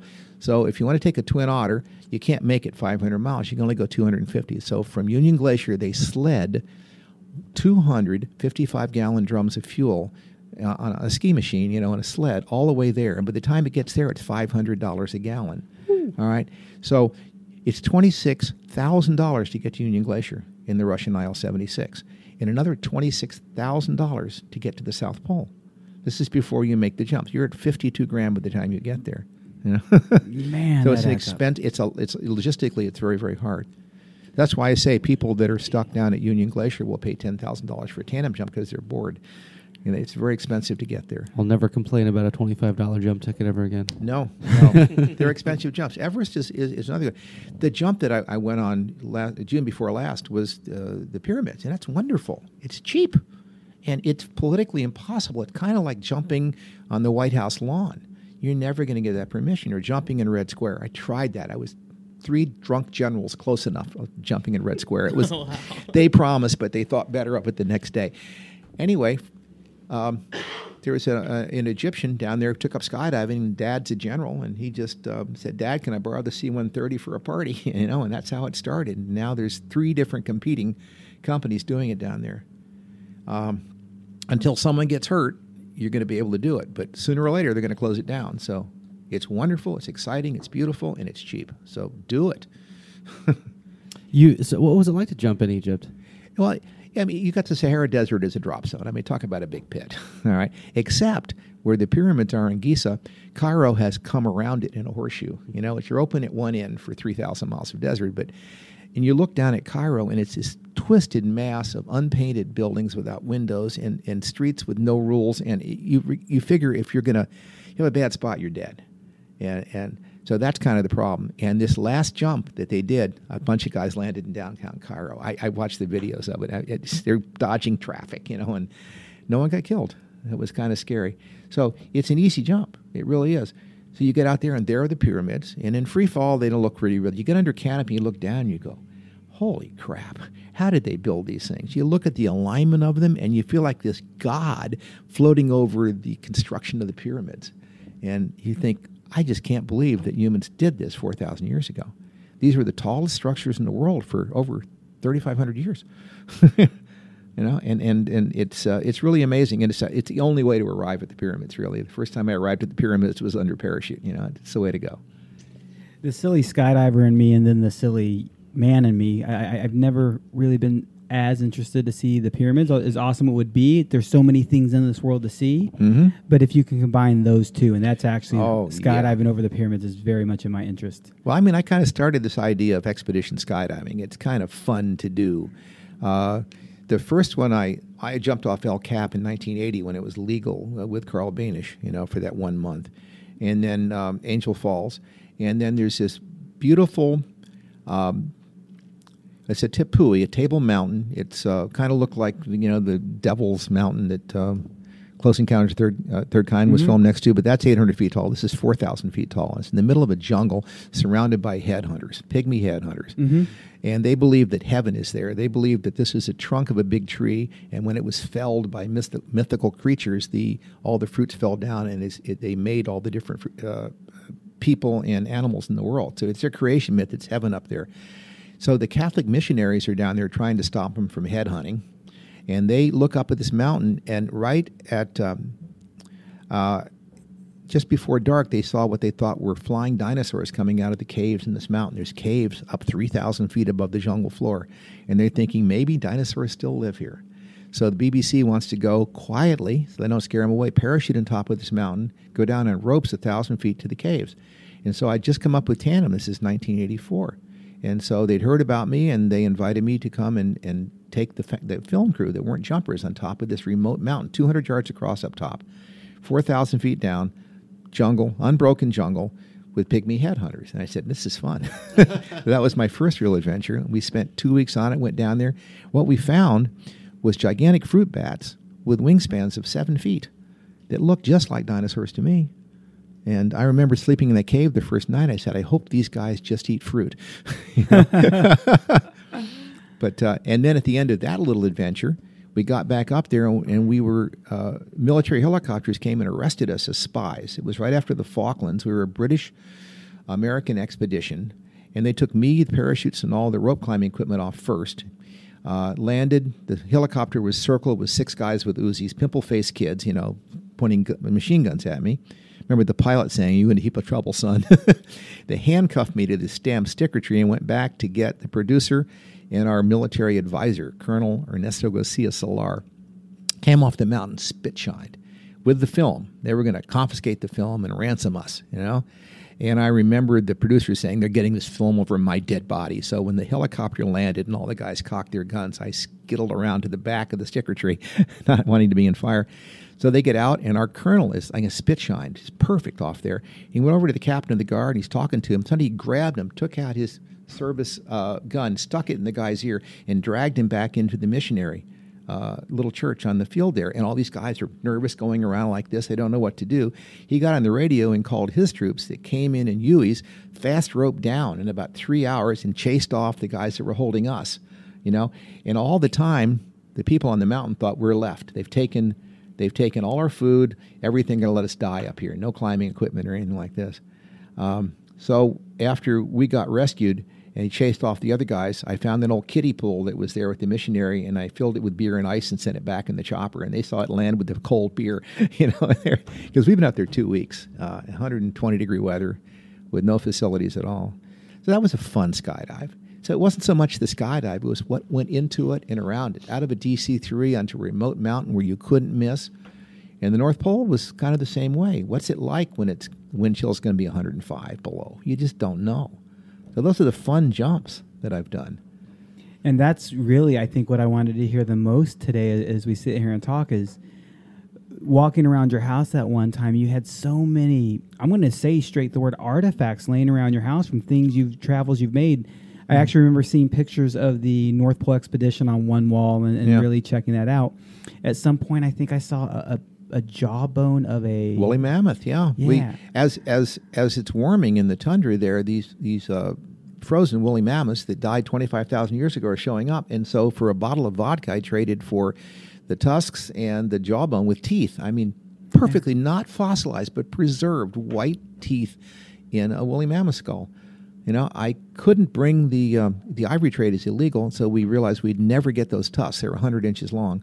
So we cut them up into about 25, 2-3 inch deep pieces, and gave them to everybody. But I snuggled the jawbone back, which is massive. It weighs nearly 50 pounds inside a tandem rig. It was a lot of fun getting that stuff out of there. But I took a Yanomami. These are the pygmy headhunters, and they have another funny story. They still have shrunken heads hanging by the hair from their belts. The warriors, And I'm there with Father Jerome, the Catholic priest down there, is trying to stop this, eating the brains of your enemy, And I said, they're all pointing at me and laughing. And I went over and I said, what is it? And he went over and he asked, and he came back and said, you better stay with me. They're all envisioning you as an upside-down, white, shrunken head hanging from your beard. That's a run and hide moment. Yeah. So I took one of these guys, and he was about 4 feet tall, and I put him in the harness, and I hooked him up, and I could just walk around with him. And the priest gave him the directions of how to hold his body, and he went into it, and he stayed that way until after landing. He didn't change like this.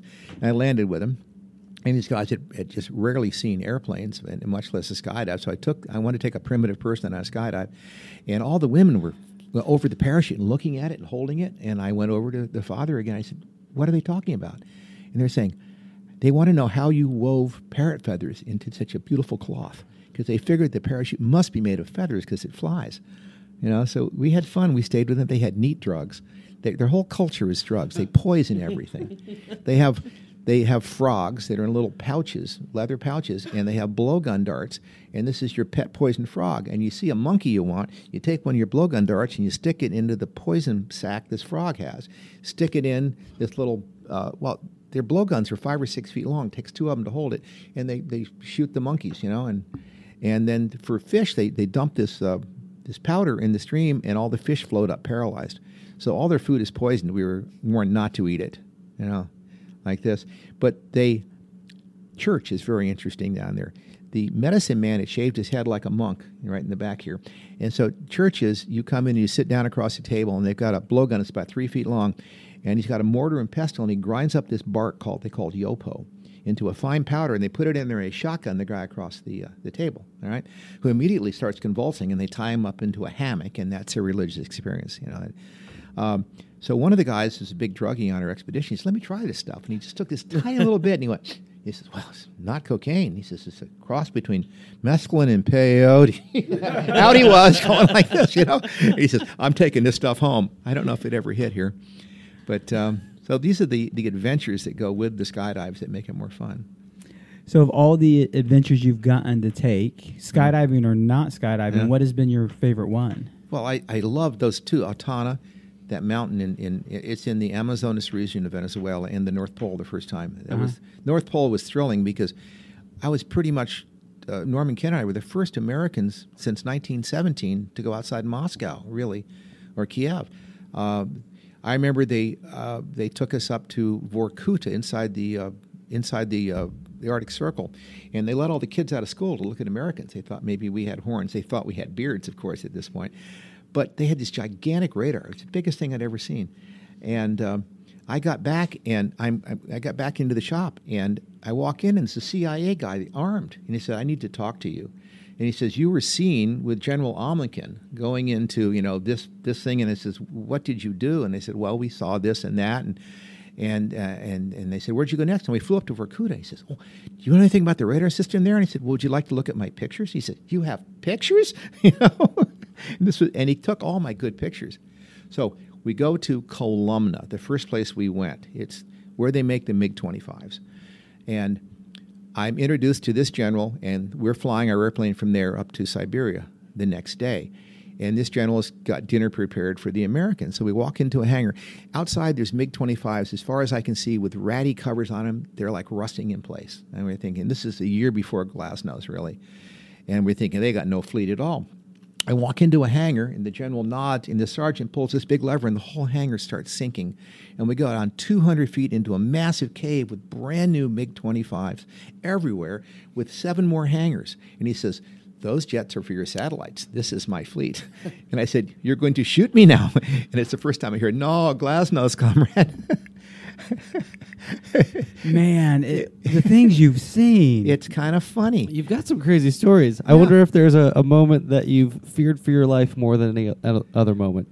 Never in skydiving. It's always never in skydiving. I had an engine out in my airplane, and I had to go into a tiny field, and could have got killed easily. But no, that was your nothing. first lake, wasn't it? Yeah, that was my second one. Okay. My second one. Yeah, the engine went out on it. But mechanic put it together wrong.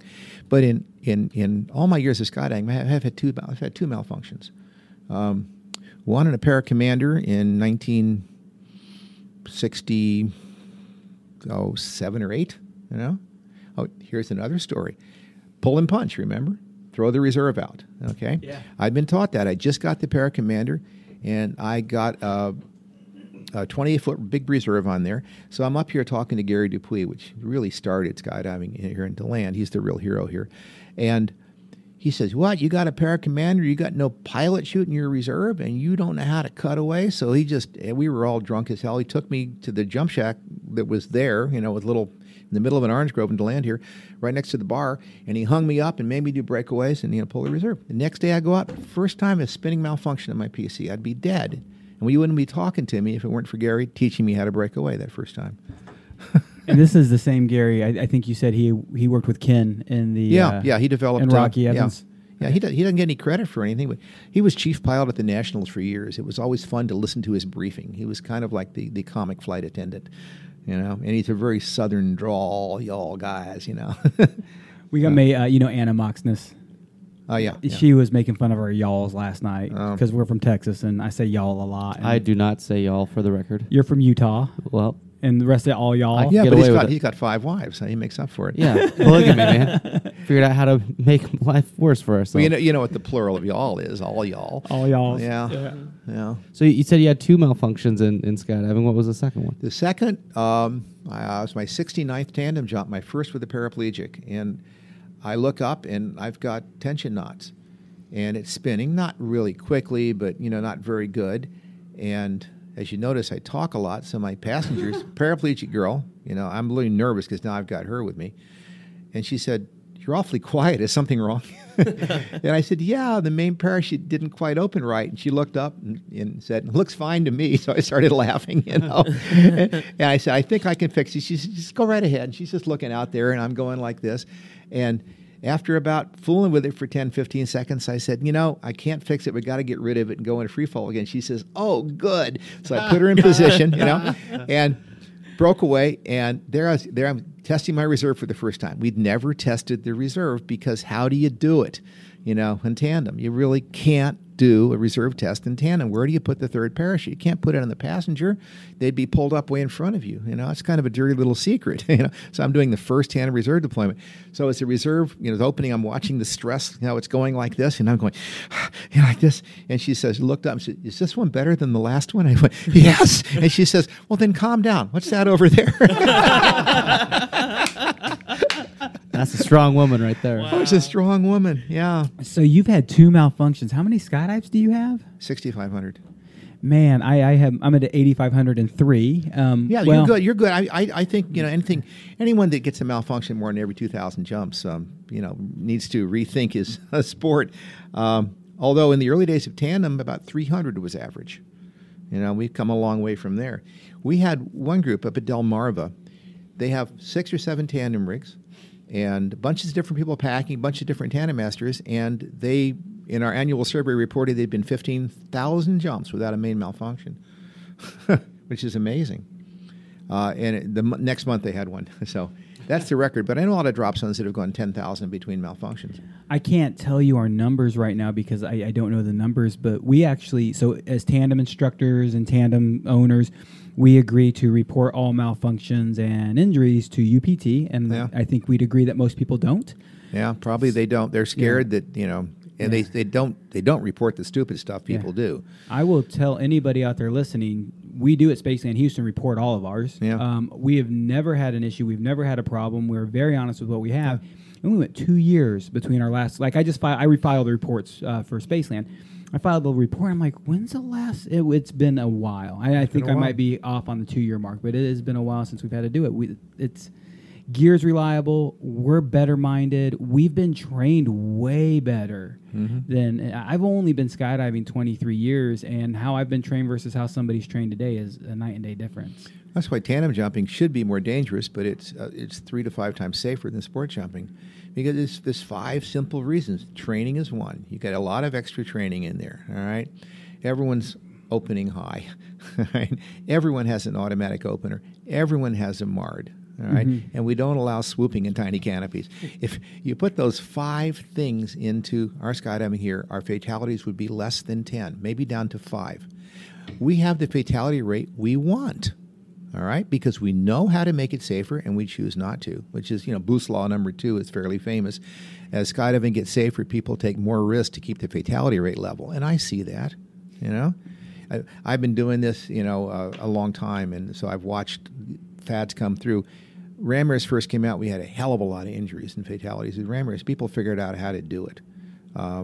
Swooping started a hell of a lot. I mean, in 1 year it was like 3/4 of the fatalities. This year it was still bad landings were 7 out of the 15. You know, I don't know that all of those were swoops, but they were bad landings.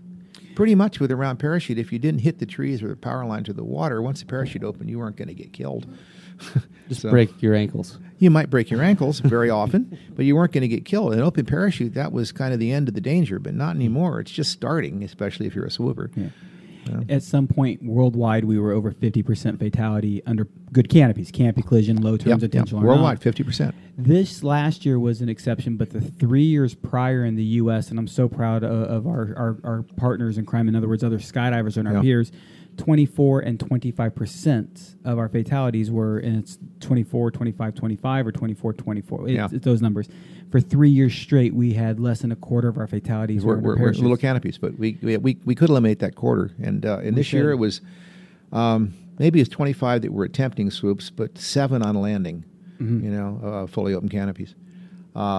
People are getting better. They get better at things. Well, look at the fatality rate of proximity flying. There were 18 killed in one summer in Sweden or something. I'm trying to steal your phone.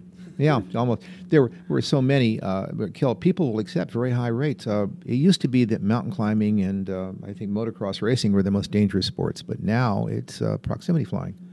And look at most base jumpers. I mean, nearly 100 years ago, we learned it was really stupid to jump without 2 parachutes, and they're doing it constantly. So I guess we get the fatality rate we deserve, and we get the fatality rate we want. It's down to that point.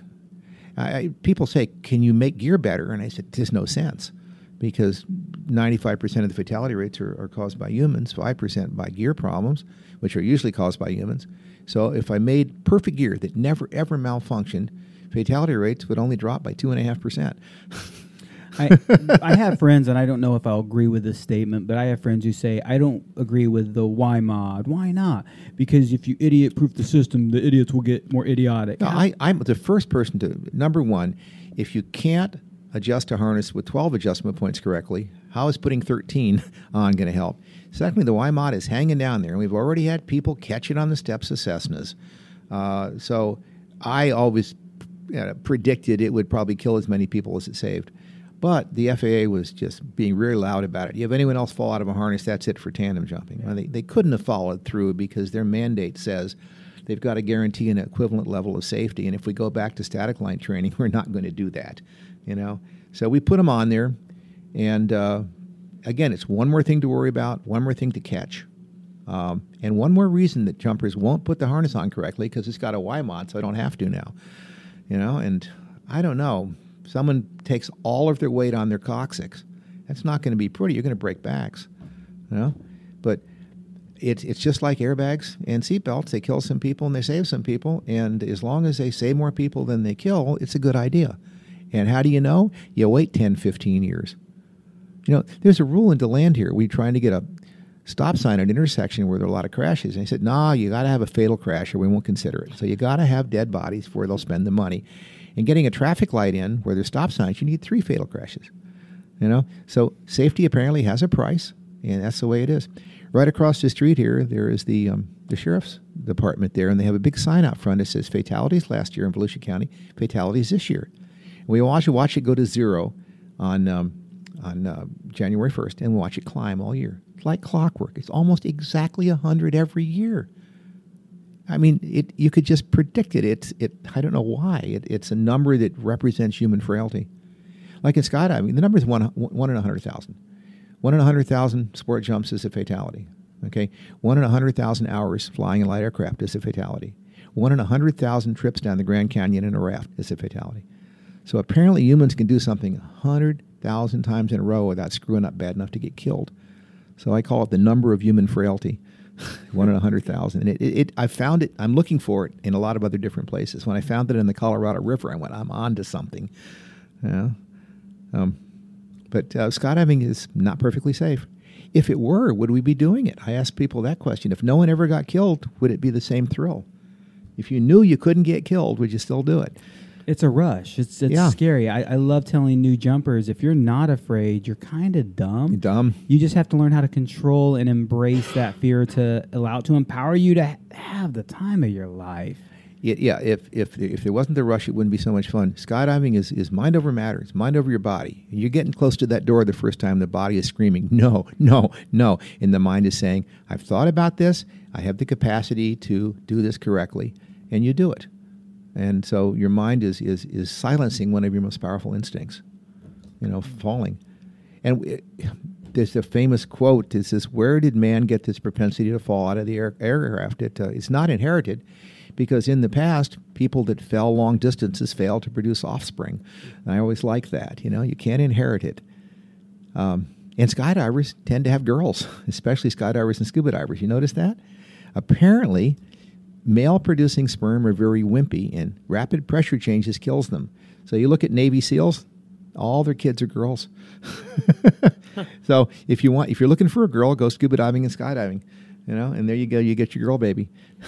So while we're talking about having kids, we called your accomplishments my 5 children. Yeah. And I know that any reasonable parent's not supposed to say that they love any one of their children more than any of the others, right? Yeah. But I just wondered, since your these children don't have feelings, maybe you'd pick out a favorite out of your 5 children. I guess the 3-ring release, the hand-to-play pilot, it was so simple. And the 3-ring took 6 different releases that I put out before it. So it took me a year to work it out. The Skyhook took me 18 years to work out before I got it all down to the point where I could use it. I had it pretty much designed, but it had a fatal flaw, and the fatal flaw was if the RSL riser goes first because it breaks or you release it first, you're going to pull that pilot chute right into the still attached reserve, and I couldn't do it until the idea of the Collins lanyard got dumped into my lap.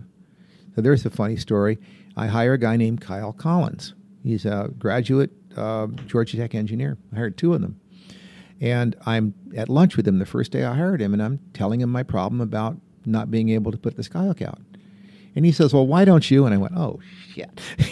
There it was. So we went, we built it in an hour and had it jumped in 2, just like that. And but then it's a new system, and it's part of the reserve. So I said, I can't put the Skyhook out and the Collins lanyard out at the same time. So I decided to put the Collins lanyard out first because the Skyhook can't go without it. And so I did that for about 8 years, and it didn't cause any problems. That's how long it takes for a reserve system before you cross your fingers, 8-10 years. And then I put the Skyhook out. So it took about 18 years. So it was the most work. You had that Skyhook in your pocket then, just waiting for it. Waiting for that problem to be solved. I put it on back burner, And so I'm glad I didn't patent it at first, because then it would have been halfway through its patent life before it was actually usable. Yeah. I'm going to go back to a couple of these inventions. What motivated you? What was the inspiration for the 3-ring release? Did you find something somewhere else that helped inspire it? Well, I wanted to come up with a release that was simpler, and you need to release both risers at once. There's no reason to release one. And you were going to be spinning, and you get, G-lock. You go kind of batty as the blood drains from your head when you're spinning. So I wanted something simple. I wanted something that didn't need a safety. All releases need safeties because the primary purpose of a release is not to release. It's got to hold 1,000, 2,000, 3,000, 4,000 times and release once. All right? So it has to be something that won't come apart, but does come apart when you need it. And I didn't want something that could snag. So I realized, I learned in high school physics, it's 3 machines. What my problem was, I needed to control a large force, your weight, opening shock, spinning, with a small force, the pull of a hand. So I needed mechanical advantage. In a K-pull, it's mechanical advantage. It's 2 sliding levers in opposite directions. So there's 3 ways to do it. One is the pulley, block and tackle. You can, by pulling a long way, you can lift a heavy weight a short distance. And the other is a lever. How a seesaw works, and you put the fulcrum off center, and by pushing one a long distance, you can lift a very heavy weight at the other end. And the other is the inclined plane, or the screw. And so I tried all 3 of those. The screw is very complicated. It works. You would rotate it's complicated anyway, and it would be subject to malfunction. The first thing I tried was levers, pretty much a block and tackle, taking a piece of cord and wrapping it around between 2 links. But you needed a long piece of cord, and it would tend to get rigid. if it got wet and it was cold, and it wouldn't work releasing low drag malfunctions. And I went to levers, but I put one lever through. I had to put a lever in fabric, in webbing. It'd be easier to show these pictures. Putting it through 2 links and wrapping it around. And the trouble there was if the links went sideways, it would jam. And we had long distances to travel again. So I decided, well, let's make the levers round. So I put a round lever inside a ring, but because it has to fit through the ring, it wasn't long enough to get enough mechanical advantage. I needed at least 50 to 1. And putting that one ring through, it's only 10 to 1. So I said, well, I'll just put another ring through. It'll be at least 20 to 1. And I realized, no, it's 100 to 1. It's 10 times 10. And then by putting the loop on, one half of the loop is sewn down, one half goes through a grommet, and there's a little cable in it. So that cuts it another 100%. Now you're down to 200 to 1. So with a force of 1 pound, I can release a load of 200 pounds. So I was really fine there. So with a force of 5 pounds, I could release a load of 1,000 pounds, which is all you really ever need. So there was the 3-ring.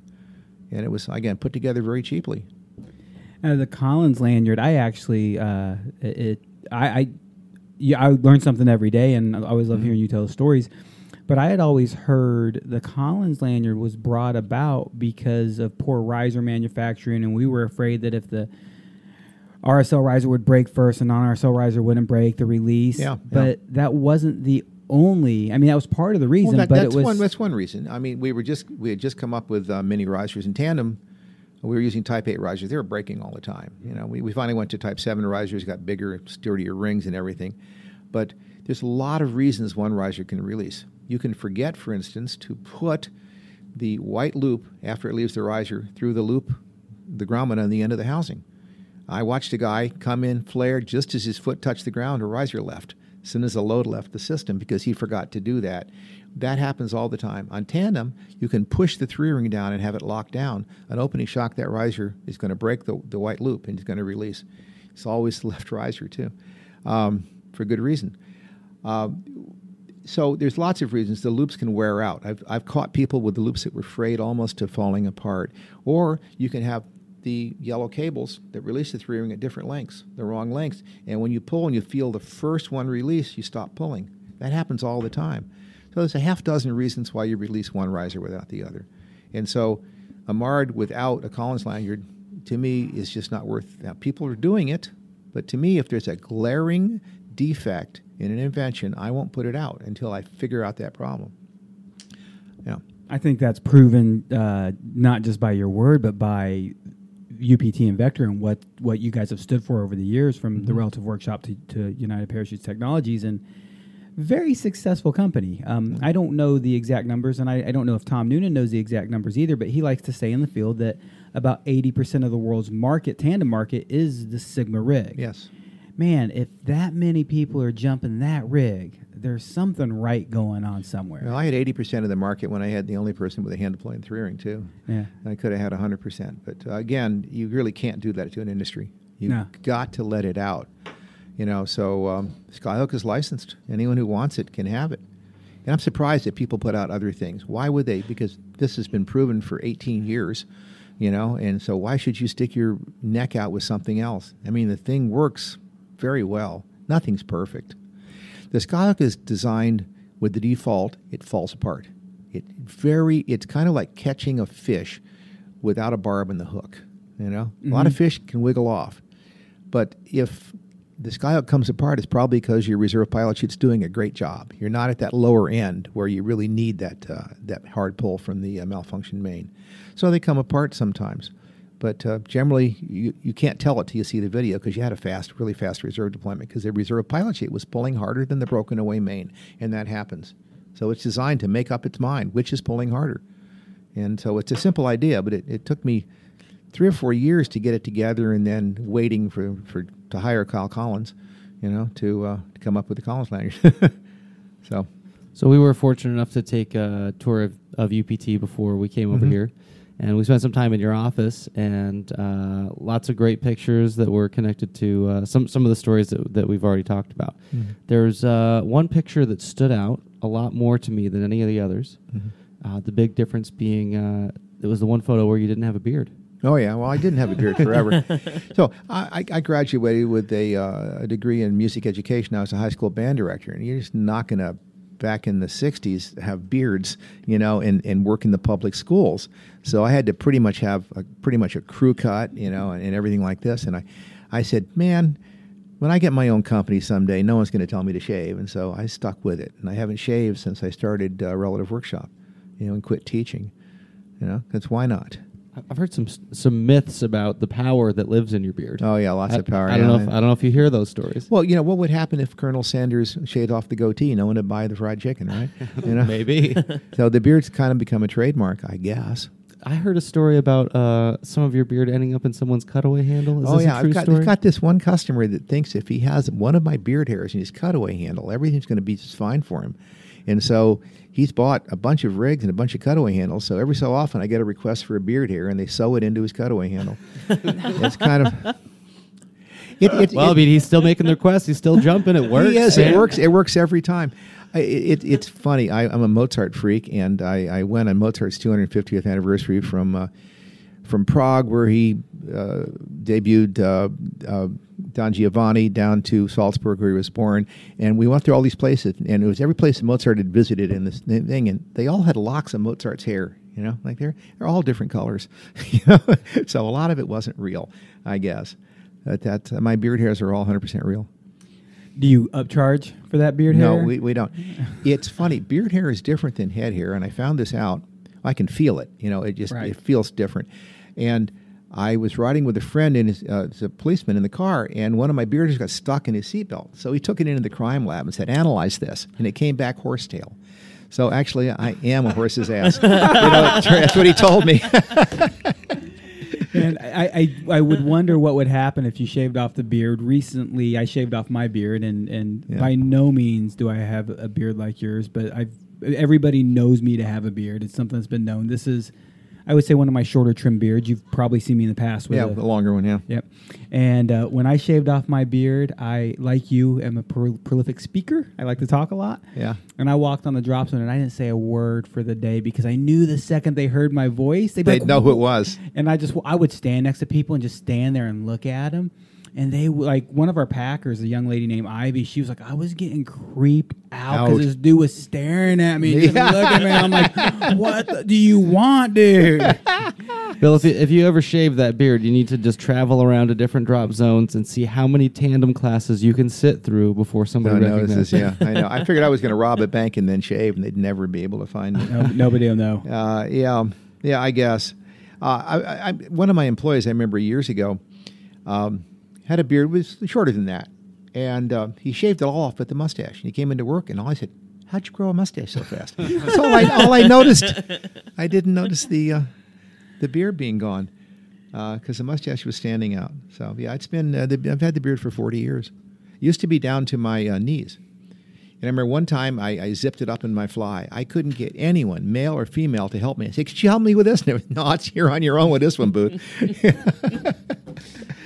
And one time, I braid my beard when I jump now, because one time I got this part of it caught in the 3-ring, and my head was pulled up looking like this. Look, you can't see, but I'm looking hard up to the right, and I couldn't get it out, and I didn't want to break away, so I just made right turns, and all the way down.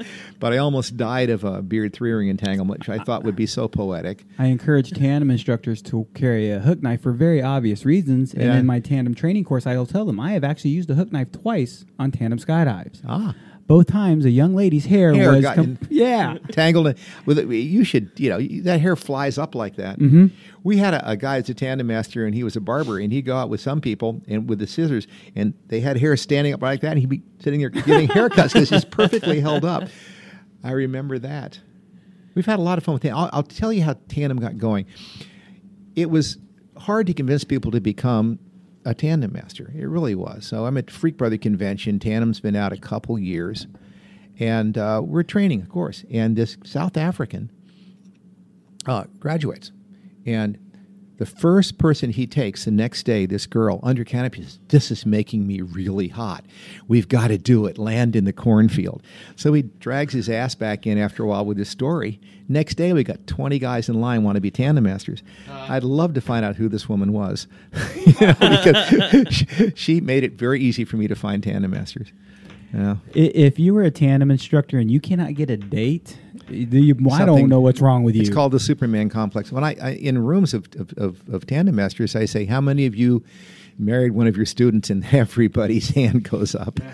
Yeah. Yeah, I have been hit on by men, by women. I've had a straight man say, "Don't get me wrong, bro. Will you marry me?" Yeah, I know. Really, it's a Lois Lane complex. You know, you're carrying Lois Lane and your arms flying through the sky. So, yeah, it was that way with Static Line, too. So, Nick, you should get your tandem rating. Gosh, some of our guests this week are piquing my interest for sure. Wow, I never thought I'd hear him say that. When my first interest in skydiving, I really thought that I would be an instructor.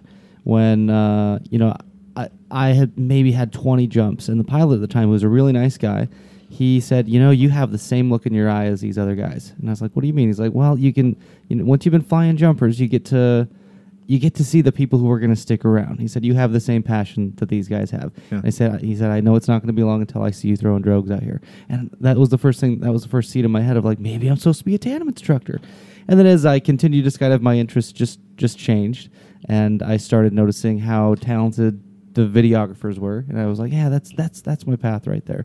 But the more that I hear people talk about the joys of being a tandem instructor, I get jealous that I have never been that part of the experience. You're sitting in a beautiful chair with a wonderful view, and finally you've got someone to talk to.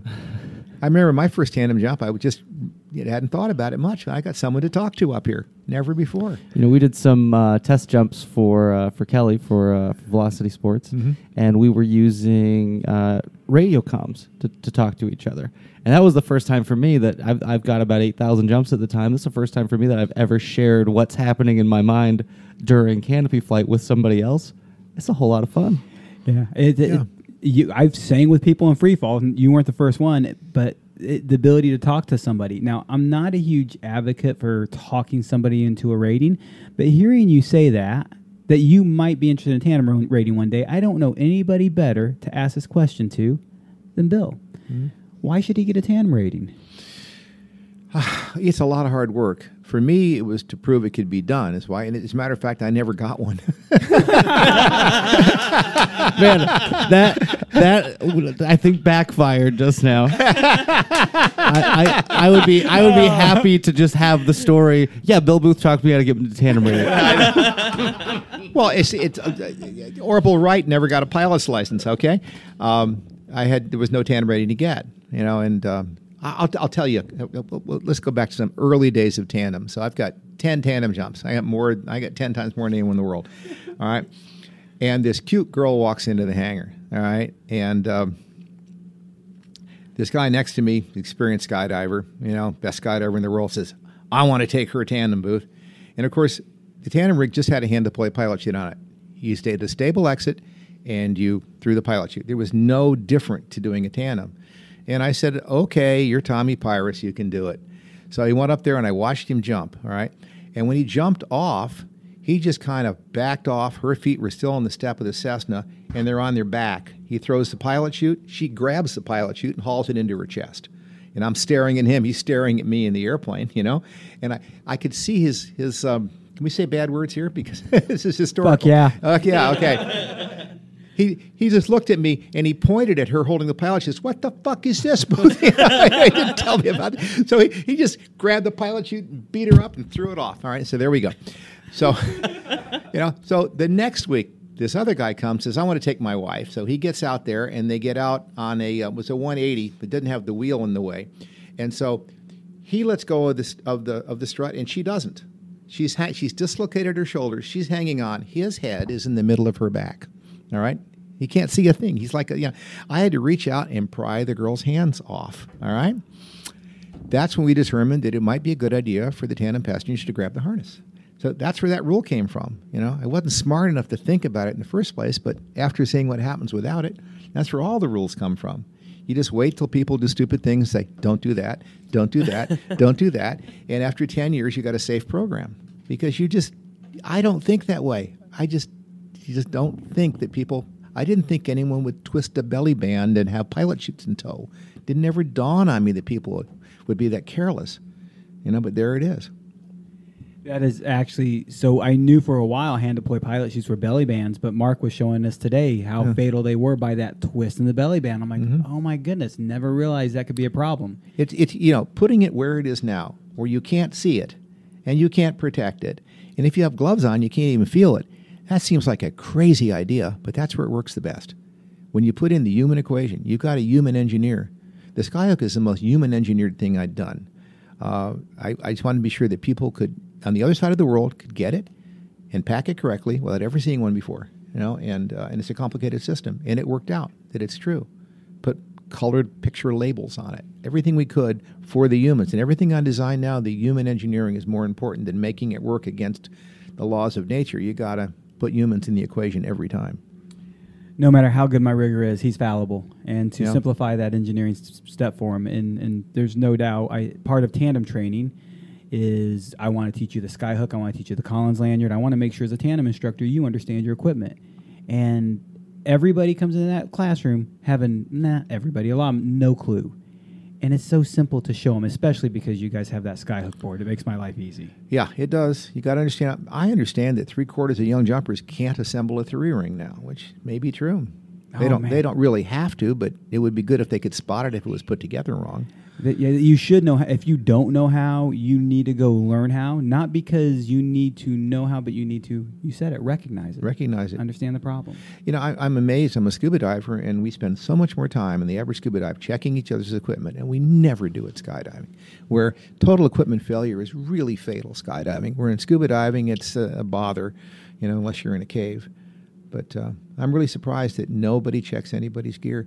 I have once in my life pin checks. I opened a guy's reserve, and the pin had snapped off the cable, and he was just about to go out the door. I've seen that happen. Mm-hmm. I saw a girl back when people were making 3-rings terribly wrong, from Europe especially.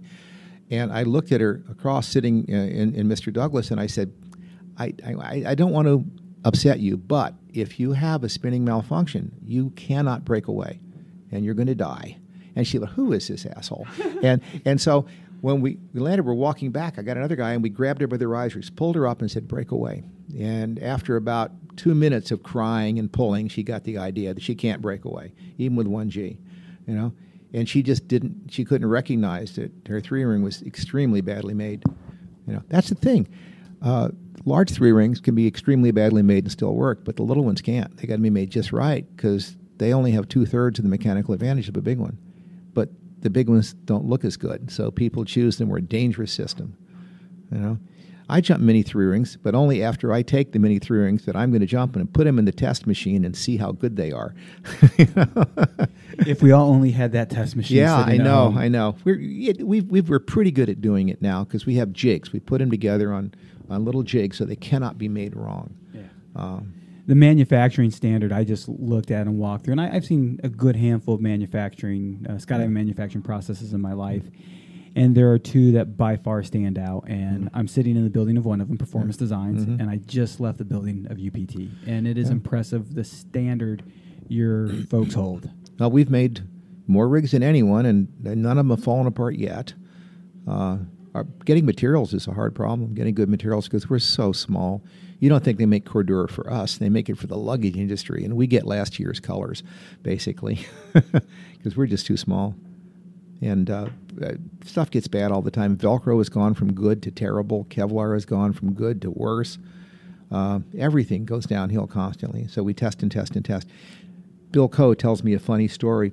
He was the first of the parachute companies to get a good tester where he could unroll his fabric, big rolls of fabric, over a light table and look for spots. Every roll gets done like that, and they'll circle spots so in manufacture they can see it can't use this part. He'd get bad material, and he'd send it back, and it'd end up being sold to someone that didn't have his test equipment. So he started halfway in there sticking a letter saying, you have been fucked by so-and-so. And the manufacturing, because they were selling stuff that had been rejected to someone else, And this letter, they got a lot of complaints. And so they said, they're not going to sell you any stuff anymore. Instead of fixing their procedure and not doing that. That's what we put up with, We're really the bastard stepchildren of the aviation industry, the manufacturing industry, the textile industry. We are a bunch of, in their minds, renegades, rogues, rebels. But We're practically the only sewing done in the United States anymore. Yeah, and if they only realized, I don't know if it was, I think it was Tom who said it earlier today. It's an affluent sport. It's not people think it's a poor man's sport until you start skydiving and you go, oh, these aren't poor people. Right. It is not a cheap man's sport. Cheaper than flying. But, that's the trouble. We're having trouble keeping people because they can, I went skydiving last week. I'm going out on my jet ski this week, or I'm doing that, and there's so many more things to do. Skydiving used to be more of a commitment. Before you made your first jump, you were into it for a week or two. You really were. And now you're into it for 10 minutes. So you've invested so little in that first tandem jump that it's not the impetus to stay on. And that's the thing that I don't know how to make it harder so that people feel they've earned it more, and have more invested in the sport. And that's the reason tandem doesn't make as many converts as static line did. But, of course, almost no one tried the first static line. We have millions of people trying that first tandem. So I really believe it's not necessarily the challenge of this last skydive that we can push, because it really, as you said, it's easy. I believe it's the challenge of the next skydive. Hey, next time you come back, I'm going to teach you how to do this. Yeah. The next time, and that's what we've been blessed at Spaceland to be able to do, is no student walks away. People make mistakes. Our instructors aren't perfect. Yeah. Very few students walk away without the dream of what's next. Yeah, you got to ask. I mean, you don't get a sale unless you ask. And so many people just hand them their first jump certificate on tandem and don't say a word. Mm-hmm. Some people offer the next one for $99, which is good. The timeshare salesman locked in the room with them would be good too. But you gotta tell them there's more to come. You haven't seen it all yet. Yeah. Remember before that static line, you wanted to get to free fall. You had that goal, and then a 5-second free fall, then a 10, then a 15. These guys have already done a 60-second free fall and flown a Ram Air canopy. They think there's nothing else to do. Yeah, but there is a lot to do. It's my favorite part of the sport. Is so easy to learn fundamentally and so impossible to master any of it, man. Yeah. 23 years later down the road in the sport, you're how many years in now? 56. And we still haven't scratched the surface. No. And the kids out there today are crushing it. I can't imagine doing what the kids do today.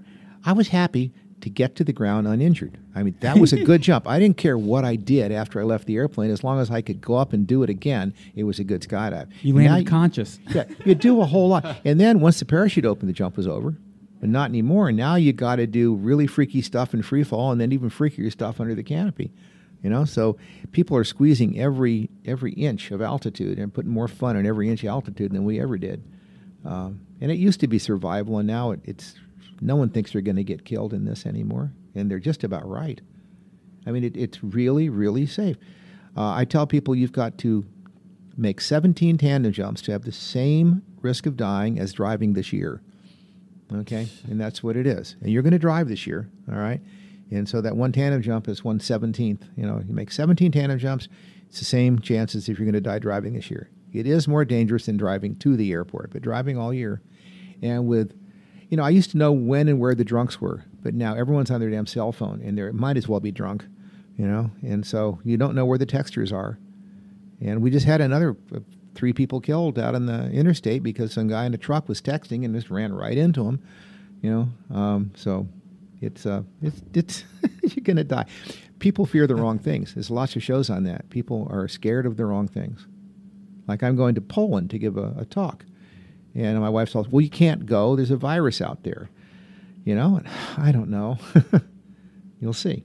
And it tends to hit 73-year-old men.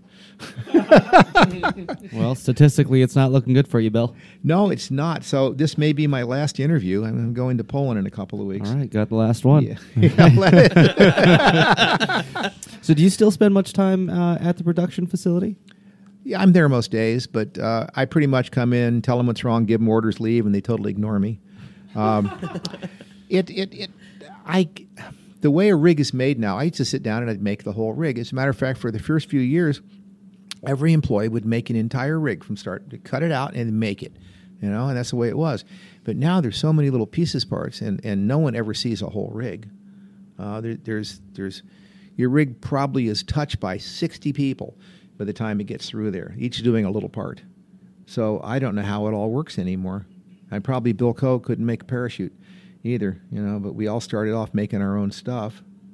I remember I put together a reserve, and I went up and I jumped with a rig and a reserve I made. It's always fun at that first jump on a rig. You wonder, is something wrong that I can't see? I always wonder about that. I should pay someone, here's my new rig, would you go jump it once, please? But no, I just do it. Do you feel like you were ever like a daredevil in the sport? Well, everyone was in the 60s. It was a pretty risky thing to do. It really was. I mean, the fatality rate with 2,500 members in the Parachute Club of America at 58 fatalities compared to 40,000 members now and 15. I mean, look at it. It's 20, 30 times more dangerous back then. So we were kind of daredevils back then. No one did it. The saying, it's now an old saying, but remember when skydiving was dangerous and sex was safe? Yeah, I do. And that was when AIDS first came out, that thing came up.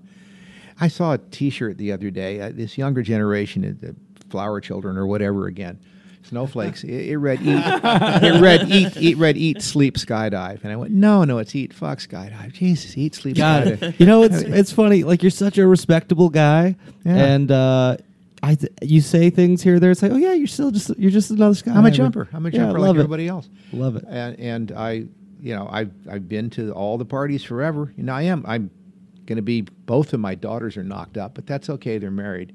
It'd be bad if they're in high school. But I'll have 5 grandchildren by summer. So I'm just granddad. So my 5 grandchildren will be the next PIA seminar, and then show it pictures could be of my your 5 grandkids. grandchildren. Yeah, I guess so.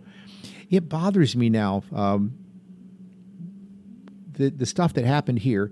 Let's say by 1974, you were jumping a piggyback with a Ram Air parachute with a slider and a hand deploy and a 3-ring in 1974. Nothing's changed. Nothing except the Skyhook. And tandem has been added into 10 years later, but really nothing has changed since tandem came in. And it doesn't need to be, because the gear is as good as it needs to be for how it's being used. We're working with riser covers are the big deal now because of angle flying. People are putting the force of very high speed wind exactly wrong at all the flaps. When I started jumping, there were no riser covers. We didn't need them, but then toggle started blowing out and entangling with everything and killing people. So the Vector was the first rig with riser cover. It was the first rig for free flying. That's why it was made. And we forget all that now, but all that's been worked out. But now they're being more extreme. And we've been through every kind of riser cover we can. And the geometries and everything is tricky. So that's the only thing we're playing with now is riser covers. We can put stripes in a different place, but... Man, rigs are so pretty today. They're pretty, and they're all similar. They're very similar. Yeah. I mean, every rig out there is part Vector and part racer. That's just the way it is. And there's... Look at every car out there. It's got 4 wheels and a steering wheel. They're pretty much the same. Yeah. In the 20s, when there were 100 car companies, cars looked different. But now that there's like 3 car companies, and one with that Tesla, they look pretty much the same. And that's what happens in a mature industry. If you are one of the most influential people on our sport, just ever, and you're retired, so to speak. In other words, you're not as active in the manufacturing and invention process, tinkering process. But if you could see anything, gear, not gear, whatever, if you could see anything else evolve in our sport in your time left on this planet, what would you like? I'm the guy that got my PC and said, no one will ever make a better parachute than this. I couldn't foresee Ram Airs. And so... No, it bugs me. I would love to have a problem to solve because all the inventions are solving problems. There's no reason to invent something if you're not solving a problem with it. Why? And people do invent things that it's fun to go read all the parachute patents. There are more patents on toy parachutes than on human parachutes, by the way. It's fun too. After I found out the slider had been invented and forgotten, I went and read every parachute patent, and there are not many of them. It's a very small field, and they're more on toy parachutes. There's a guy with boots where after you jump, these big springs come out and you land on it. Of course, that breaks your leg all the time, But it's a patented device, and there's so many patents you just laugh at. But there's a few gems in there, that are gone. Well, the Romans knew how to make cement for the Colosseum, and it was totally lost. We didn't make cement again for 1,500 years. Isn't that amazing? It's crazy how we have abandoned things and then we come back to them. And I'm so curious because at some point we will see things like a slider come back into our sport. And at what point does that next evolution bring back, hopefully not bad old technology, but good old technology? I don't know. When I watched the guy land the wingsuit in boxes, and the other guy jump into a net, I figured I'm done. You know, who needs parachutes anymore? Boxes, you know? yeah. Just put a big net over the whole damn airport. I was prepared for that. I thought wingsuits would be landing by now, so I was going to put a little pod up front, and you had a little thing here, and you'd come in and you'd flare at about 10 feet. You push a button, it would deploy a drogue and drop down 3 landing gear like the space shuttle, you know, and you could just land on the runway with your wingsuit and go again. I don't think the net thing will ever work no matter how big it is because people forgot how to spot. They did. It's funny. When the Raymer came out, people had totally forgotten how to spot. About 10 years ago, someone was doing a documentary on me, and they wanted me to put out a static line student. So we found a T10, and I got Louis, one of my engineers, and I said, you know, I haven't put out a static line student in 30 years, but now I'm going to do it. And in a T10. And I'd forgotten the one piece of technology that we needed. You know, we'd forgotten the wind streamer. Without that, you can't hit the airport with a round parachute. You know, so the first time we tried it up in the boondocks, I said, I know what we need. And I went and I made a streamer, and I put him right in the center of the airport, and I was proud of myself. Makes it so much easier. Those WDIs, again, another loss. It's a loss because if you have a malfunction, it sure makes it easier to find. It does. There's one thing. The Skyhook has been the largest money loser I have ever made. Free bags. Free bags. You don't lose them anymore. And the Skyhook, what I get for a Skyhook is about the cost of a replacement free bag. So the first time you don't lose one, you've bought your Skyhook for free. The second time, I bought you a really nice dinner. Bill Coe tells me the biggest mistake he ever made was spending all the money developing ZP fabric because parachutes only used to last 300 or 400 jumps before they were ragged out. Now he sells 3 times fewer main parachutes because they last longer. Yeah. That's stupid. Work yourself out of the Work business. yourself out of business. There's a light bulb in a firehouse in Chicago that Edison installed that's still burning. All right, they had a problem in the late 20s that light bulbs were never wearing out. And so they got together and made a standard that light bulbs should last 1,000 hours.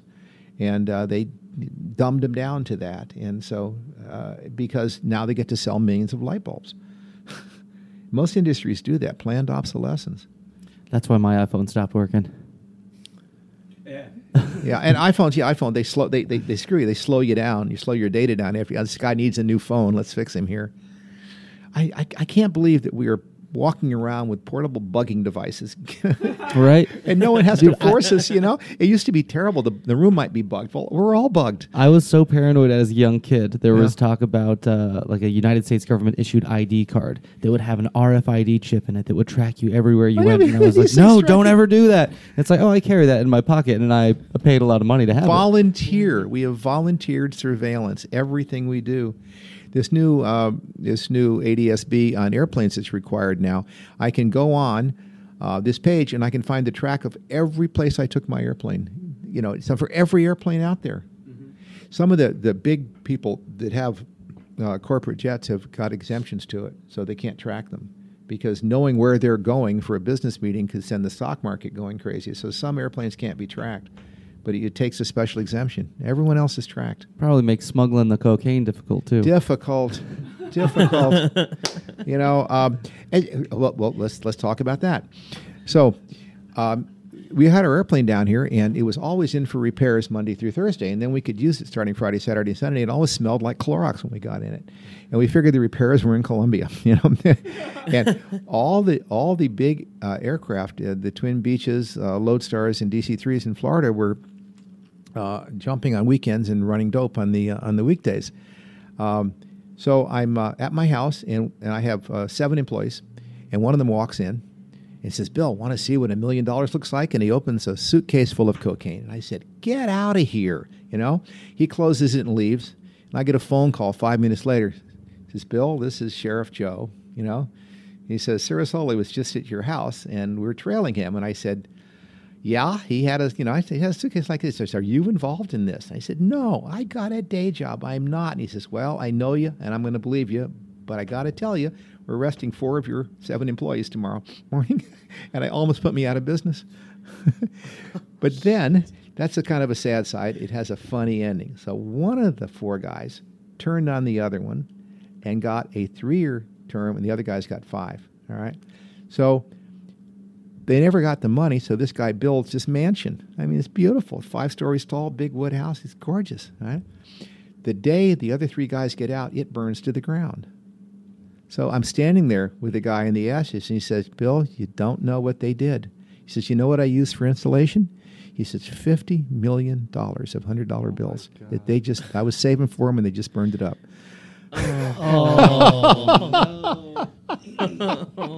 And they're all poor now. The revenge killed them. We're sitting at the airport bar. The runway's right outside. We hear this tremendous crash at night. We walk outside, and it's snowing cocaine. I mean, it's coating your body. And I'm going, get inside. We're going to die. So this Piper had come in with a ton of cocaine in it. The drug enforcement airplane landed right behind it, smashed into it, and the prop. And through the cocaine, it's just everywhere. It's in the trees. All the trees are turning brown. All the grass died. We're just dumping our bodies onto the airport bar with just piles of cocaine. I'm surprised no one died. But the funniest thing was the airport's closed the next day. We go to work. My shop was right there. I look out there, and the DEA is scooping the cocaine off the runway with snow shovels. Where did they get snow shovels in Florida? You know? This is just you can't make this shit up. You just can't. You know, it was kind of a weird time in the 70s. You know, we all survived. You've seen some crazy things in those early days. What is the craziest thing you've seen in that aspect?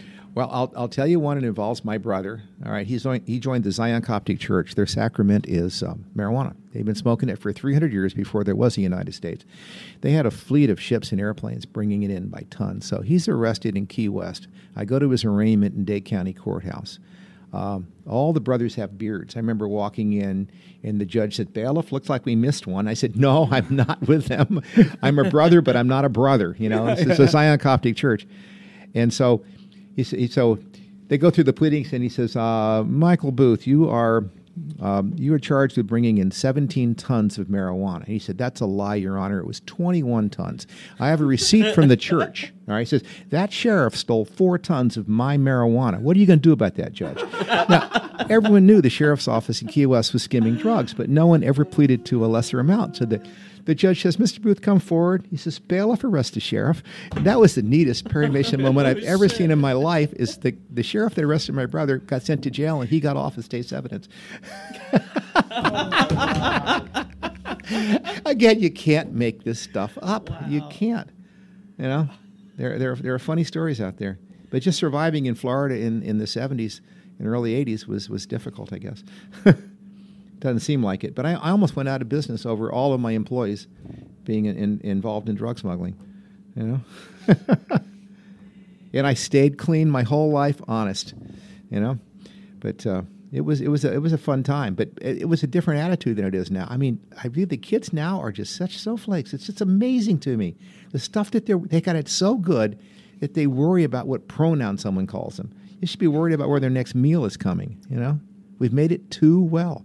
Things are so much better than it were from my grandparents especially. I mean, it's 100 times better, and people are complaining, and that's what amazes me. I mean, just be thankful that you're alive and you're eating, and you got a roof over your head, you know, because most people in the world don't, and things are getting better and better and better, and now they're complaining.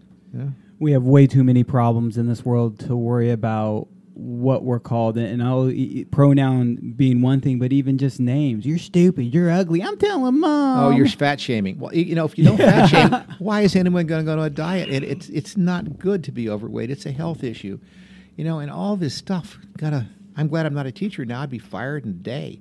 You know, I just don't have that mindset. You know, I'm sorry. Life is difficult. I went through the era that everyone gets a trophy for participation. You know. And then they get out in the real world, and they're not treated like that. They don't get a paycheck for participation. You got to realize that someone hires you because of how much money you can make them. That's the only reason you get hired. And if you can't show them how you're going to make money for them, how you're going to let them exploit you, you're not going to have a job. You know? Now, I'm exploiting all these people. I thought I gave them a job, but now it turns out I'm exploiting them. Don't go back home and tell the people who work for me I'm exploiting them. Let me say that myself. I like that line. So I guess you hired quite a number of people over the years. Yeah, lots. And now I leave it to someone else because when you hire people, you got to fire them, and that's no fun. So I let someone else hire. What does somebody like Bill Booth look for when you're interviewing Someone somebody? that's not like Bill Booth. I make a lousy employee. I could not work for myself. Could work for someone else. Bill Coe was my employee. He was a lousy employee because he was just way smarter than I was. And you're not going to keep someone around that's smarter than you. Kelly Farrington worked for me. He made a lousy employee. He's a smart guy. Derek Thomas worked for me. I mean, pretty much the whole industry. Everyone but Ted Strong and John Sherman, maybe, I think. There's a few of us left. There's only 3 people that founded PIA still alive. So I'm in a small group there. Who's the other 2? Johnny Higgins. Okay. And Mike Johnston actually attended for John Sherman's Jump Shack back then.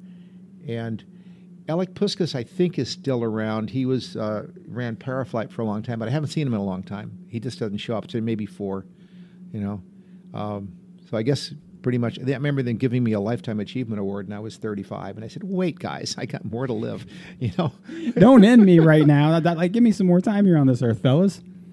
I'll tell you another funny story here. My mother had tickets on the Hindenburg out of going back to Germany from the crash. That's kind of funny that would happen.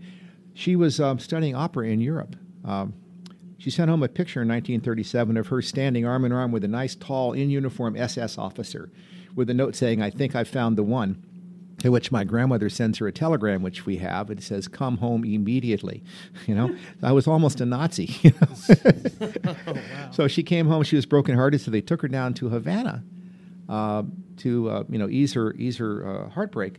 And the first night at a bar, she met my father.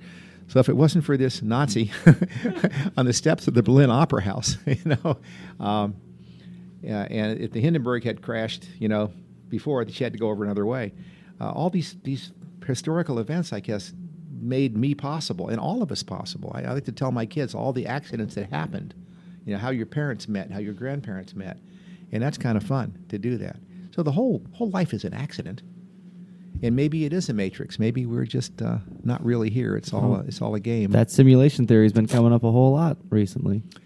By quantum physics, all right, I don't believe in predestination. I mean, everything's determined. But actually it is, because everything that happens is caused by the motion of atoms and electrons, all right? And they're all set, even thought processes in your head, things are going on. All those are set in motion by the Big Bang. So theoretically, everything you do was set in motion by something that happened, billions of years ago. Maybe. You really can't control the chain of dominoes that are going. No. And it's... Even when you change your mind, that was predestined. I tell instructors all the time, I tell skydivers all the time who are worried about something, I'm like, no matter what, it's going to work out. It might not work out the way we planned. It might not work out the way we wanted. But 10 years from now, you're not going to care how it worked out. You just know it will, and ultimately, you might be happy.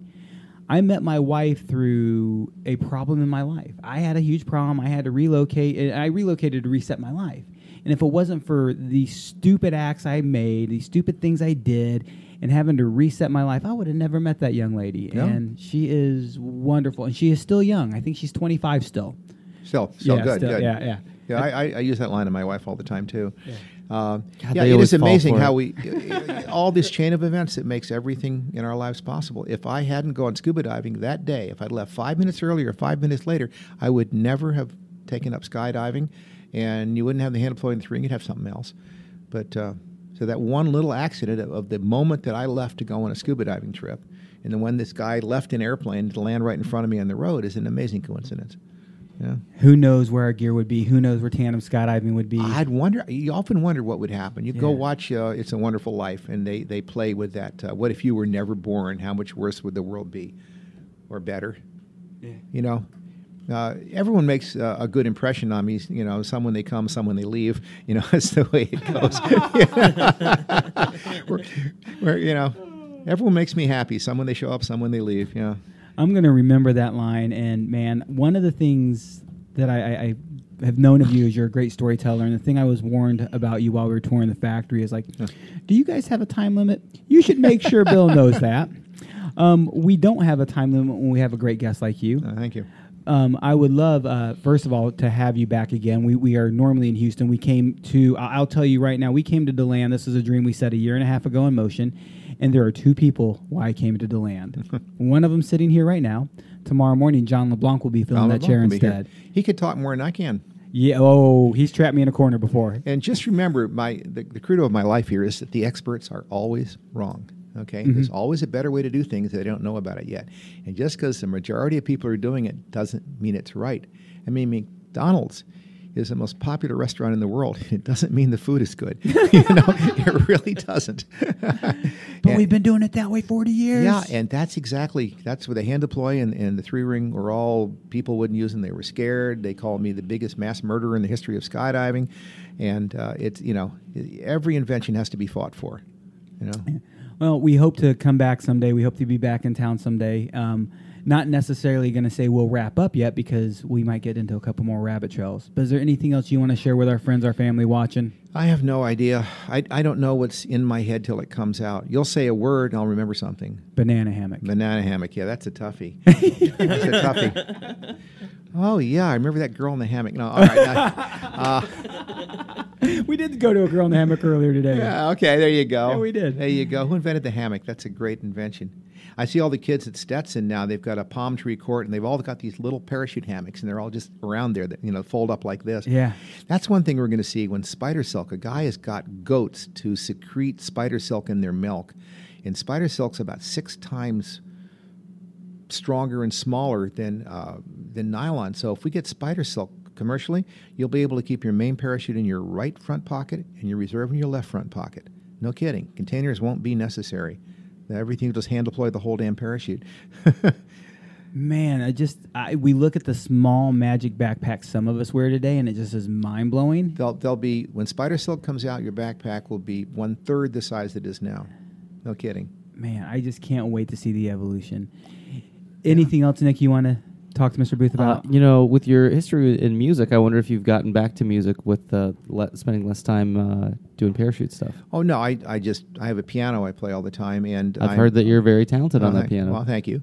And I'm a chairman of the music board at Stetson University and the music board at University of Florida. And so I'm still keeping my hand in a little bit like that because it's fun to talk to musicians, because I grew up doing that, and I love music, any kind of music. Of course, the only good popular music is when I was in high school and college. It doesn't. We all feel that way. Exactly. It doesn't matter your age. I stopped listening to music in 1992 or anything after 1992. Me too. That's when high school ended for me. After that, I'm like, these two guys commonly quote things where I'm like, I don't get it. And they make fun of me because you're too old. You stopped listening to things after college and high school. Yeah, it's not popular culture. I remember I put my daughters to shame once. I said, well, I grew up with Elvis and the Beatles. Who do you have? And they're going, Justin Bieber. I thought you were going to say that they now listen to Elvis and the Beatles. They do. The only music I can listen to with my daughter's pop music is Beatles. They will listen to it because it's so good. Have you seen the movie where the premise is this musician wakes up and that no one remembers the Beatles except him? Ends up being like 3 other people. Yeah, 3 other people that turn out in later, and he gets to introduce all the Beatles songs and becomes the world's in just 2 months. He introduces all the Beatles songs, and all of a sudden he's the world's biggest rock star. And you wonder, how can this end? And it was ended well. Yeah. Especially the little visit to John Lennon in the seaside cabin. I thought that was touching. That was a really fun movie. That was a fun movie. I saw it in an airplane. So you kind of wonder what would happen if these people didn't exist. We don't have any Beatles music. We'd have lots of music. Well, I think you fit that role for skydiving. Yeah. I don't want to live in a world without Bill Booth. I don't believe we'd still be jumping. Well, we are still jumping internal spring-loaded pilot chutes and CAPOR releases. The military still uses them right and left, and we use them in our reserves. The Vector was going to be a hand-deploy reserve rig, but then automatic openers came out, and that's not very compatible. We figured we wanted automatic openers more than hand-deploy reserves. And, oh well, that's the way it is. It works well enough, doesn't it? I mean, I know a lot of friends who it's gone pretty well for. Yeah, almost everyone. Except I have personally watched a dozen people burn in, almost all of them in the 70s. Now I watched a guy try to burn in, the automatic opener saved him. I watched 3 of those. Where there's no way they're going to make it, and boom. You know what the average reserve ride is, an automatic opener? Like 5-6 seconds. I heard almost say once, set your automatic openers up at 1,000 feet, people. Don't play this game. It's not worth another second and a half of free fall or something. 750 feet, you get a pilot's hesitation, anything goes wrong, you're dead. These 3 or 4 second reserve rides is scary. So just open at 2,500 feet, set your automatic opener at 1,000 feet, everything's going to be fine. God, open at 2,500 feet? Not me.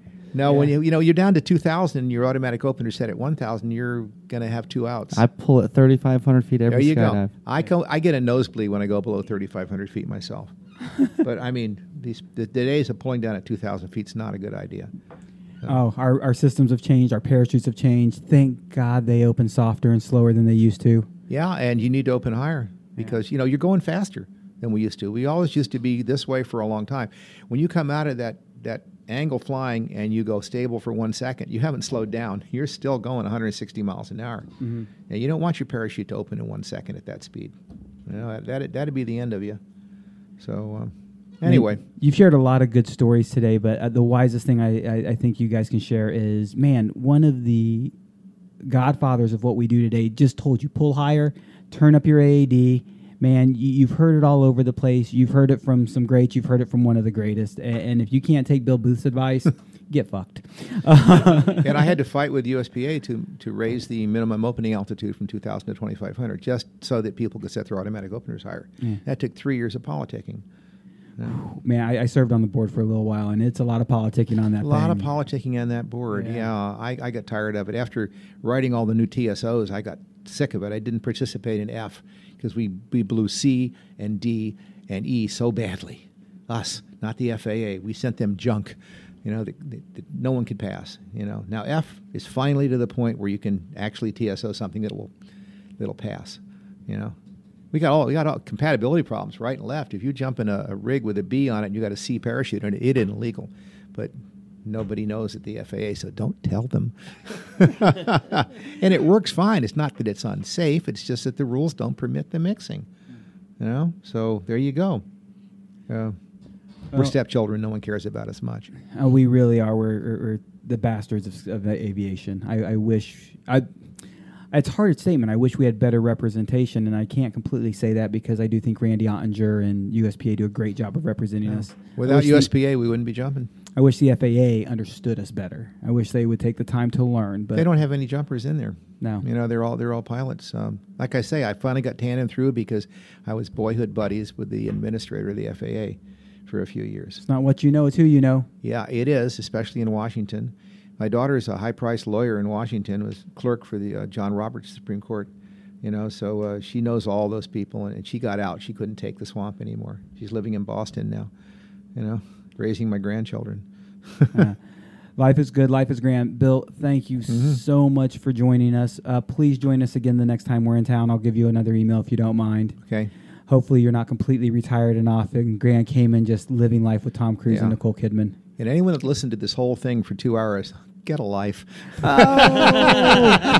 and gals, thank you for listening. Thank you for tuning in. Thank you to Performance Designs for hosting this show. They've given us this wonderful room for the week. And thank you once again to the wonderful, the magnificent, the bearded Bill Booth. The wonderful wizard of something. Wonderful wizard of beards. I love the Lord of the Three Rings. Lord of the Three Rings. That's what I am. One of my favorites. Lord of the Three Rings. Okay. Guys and gals, thank you for listening. We'll catch you next time.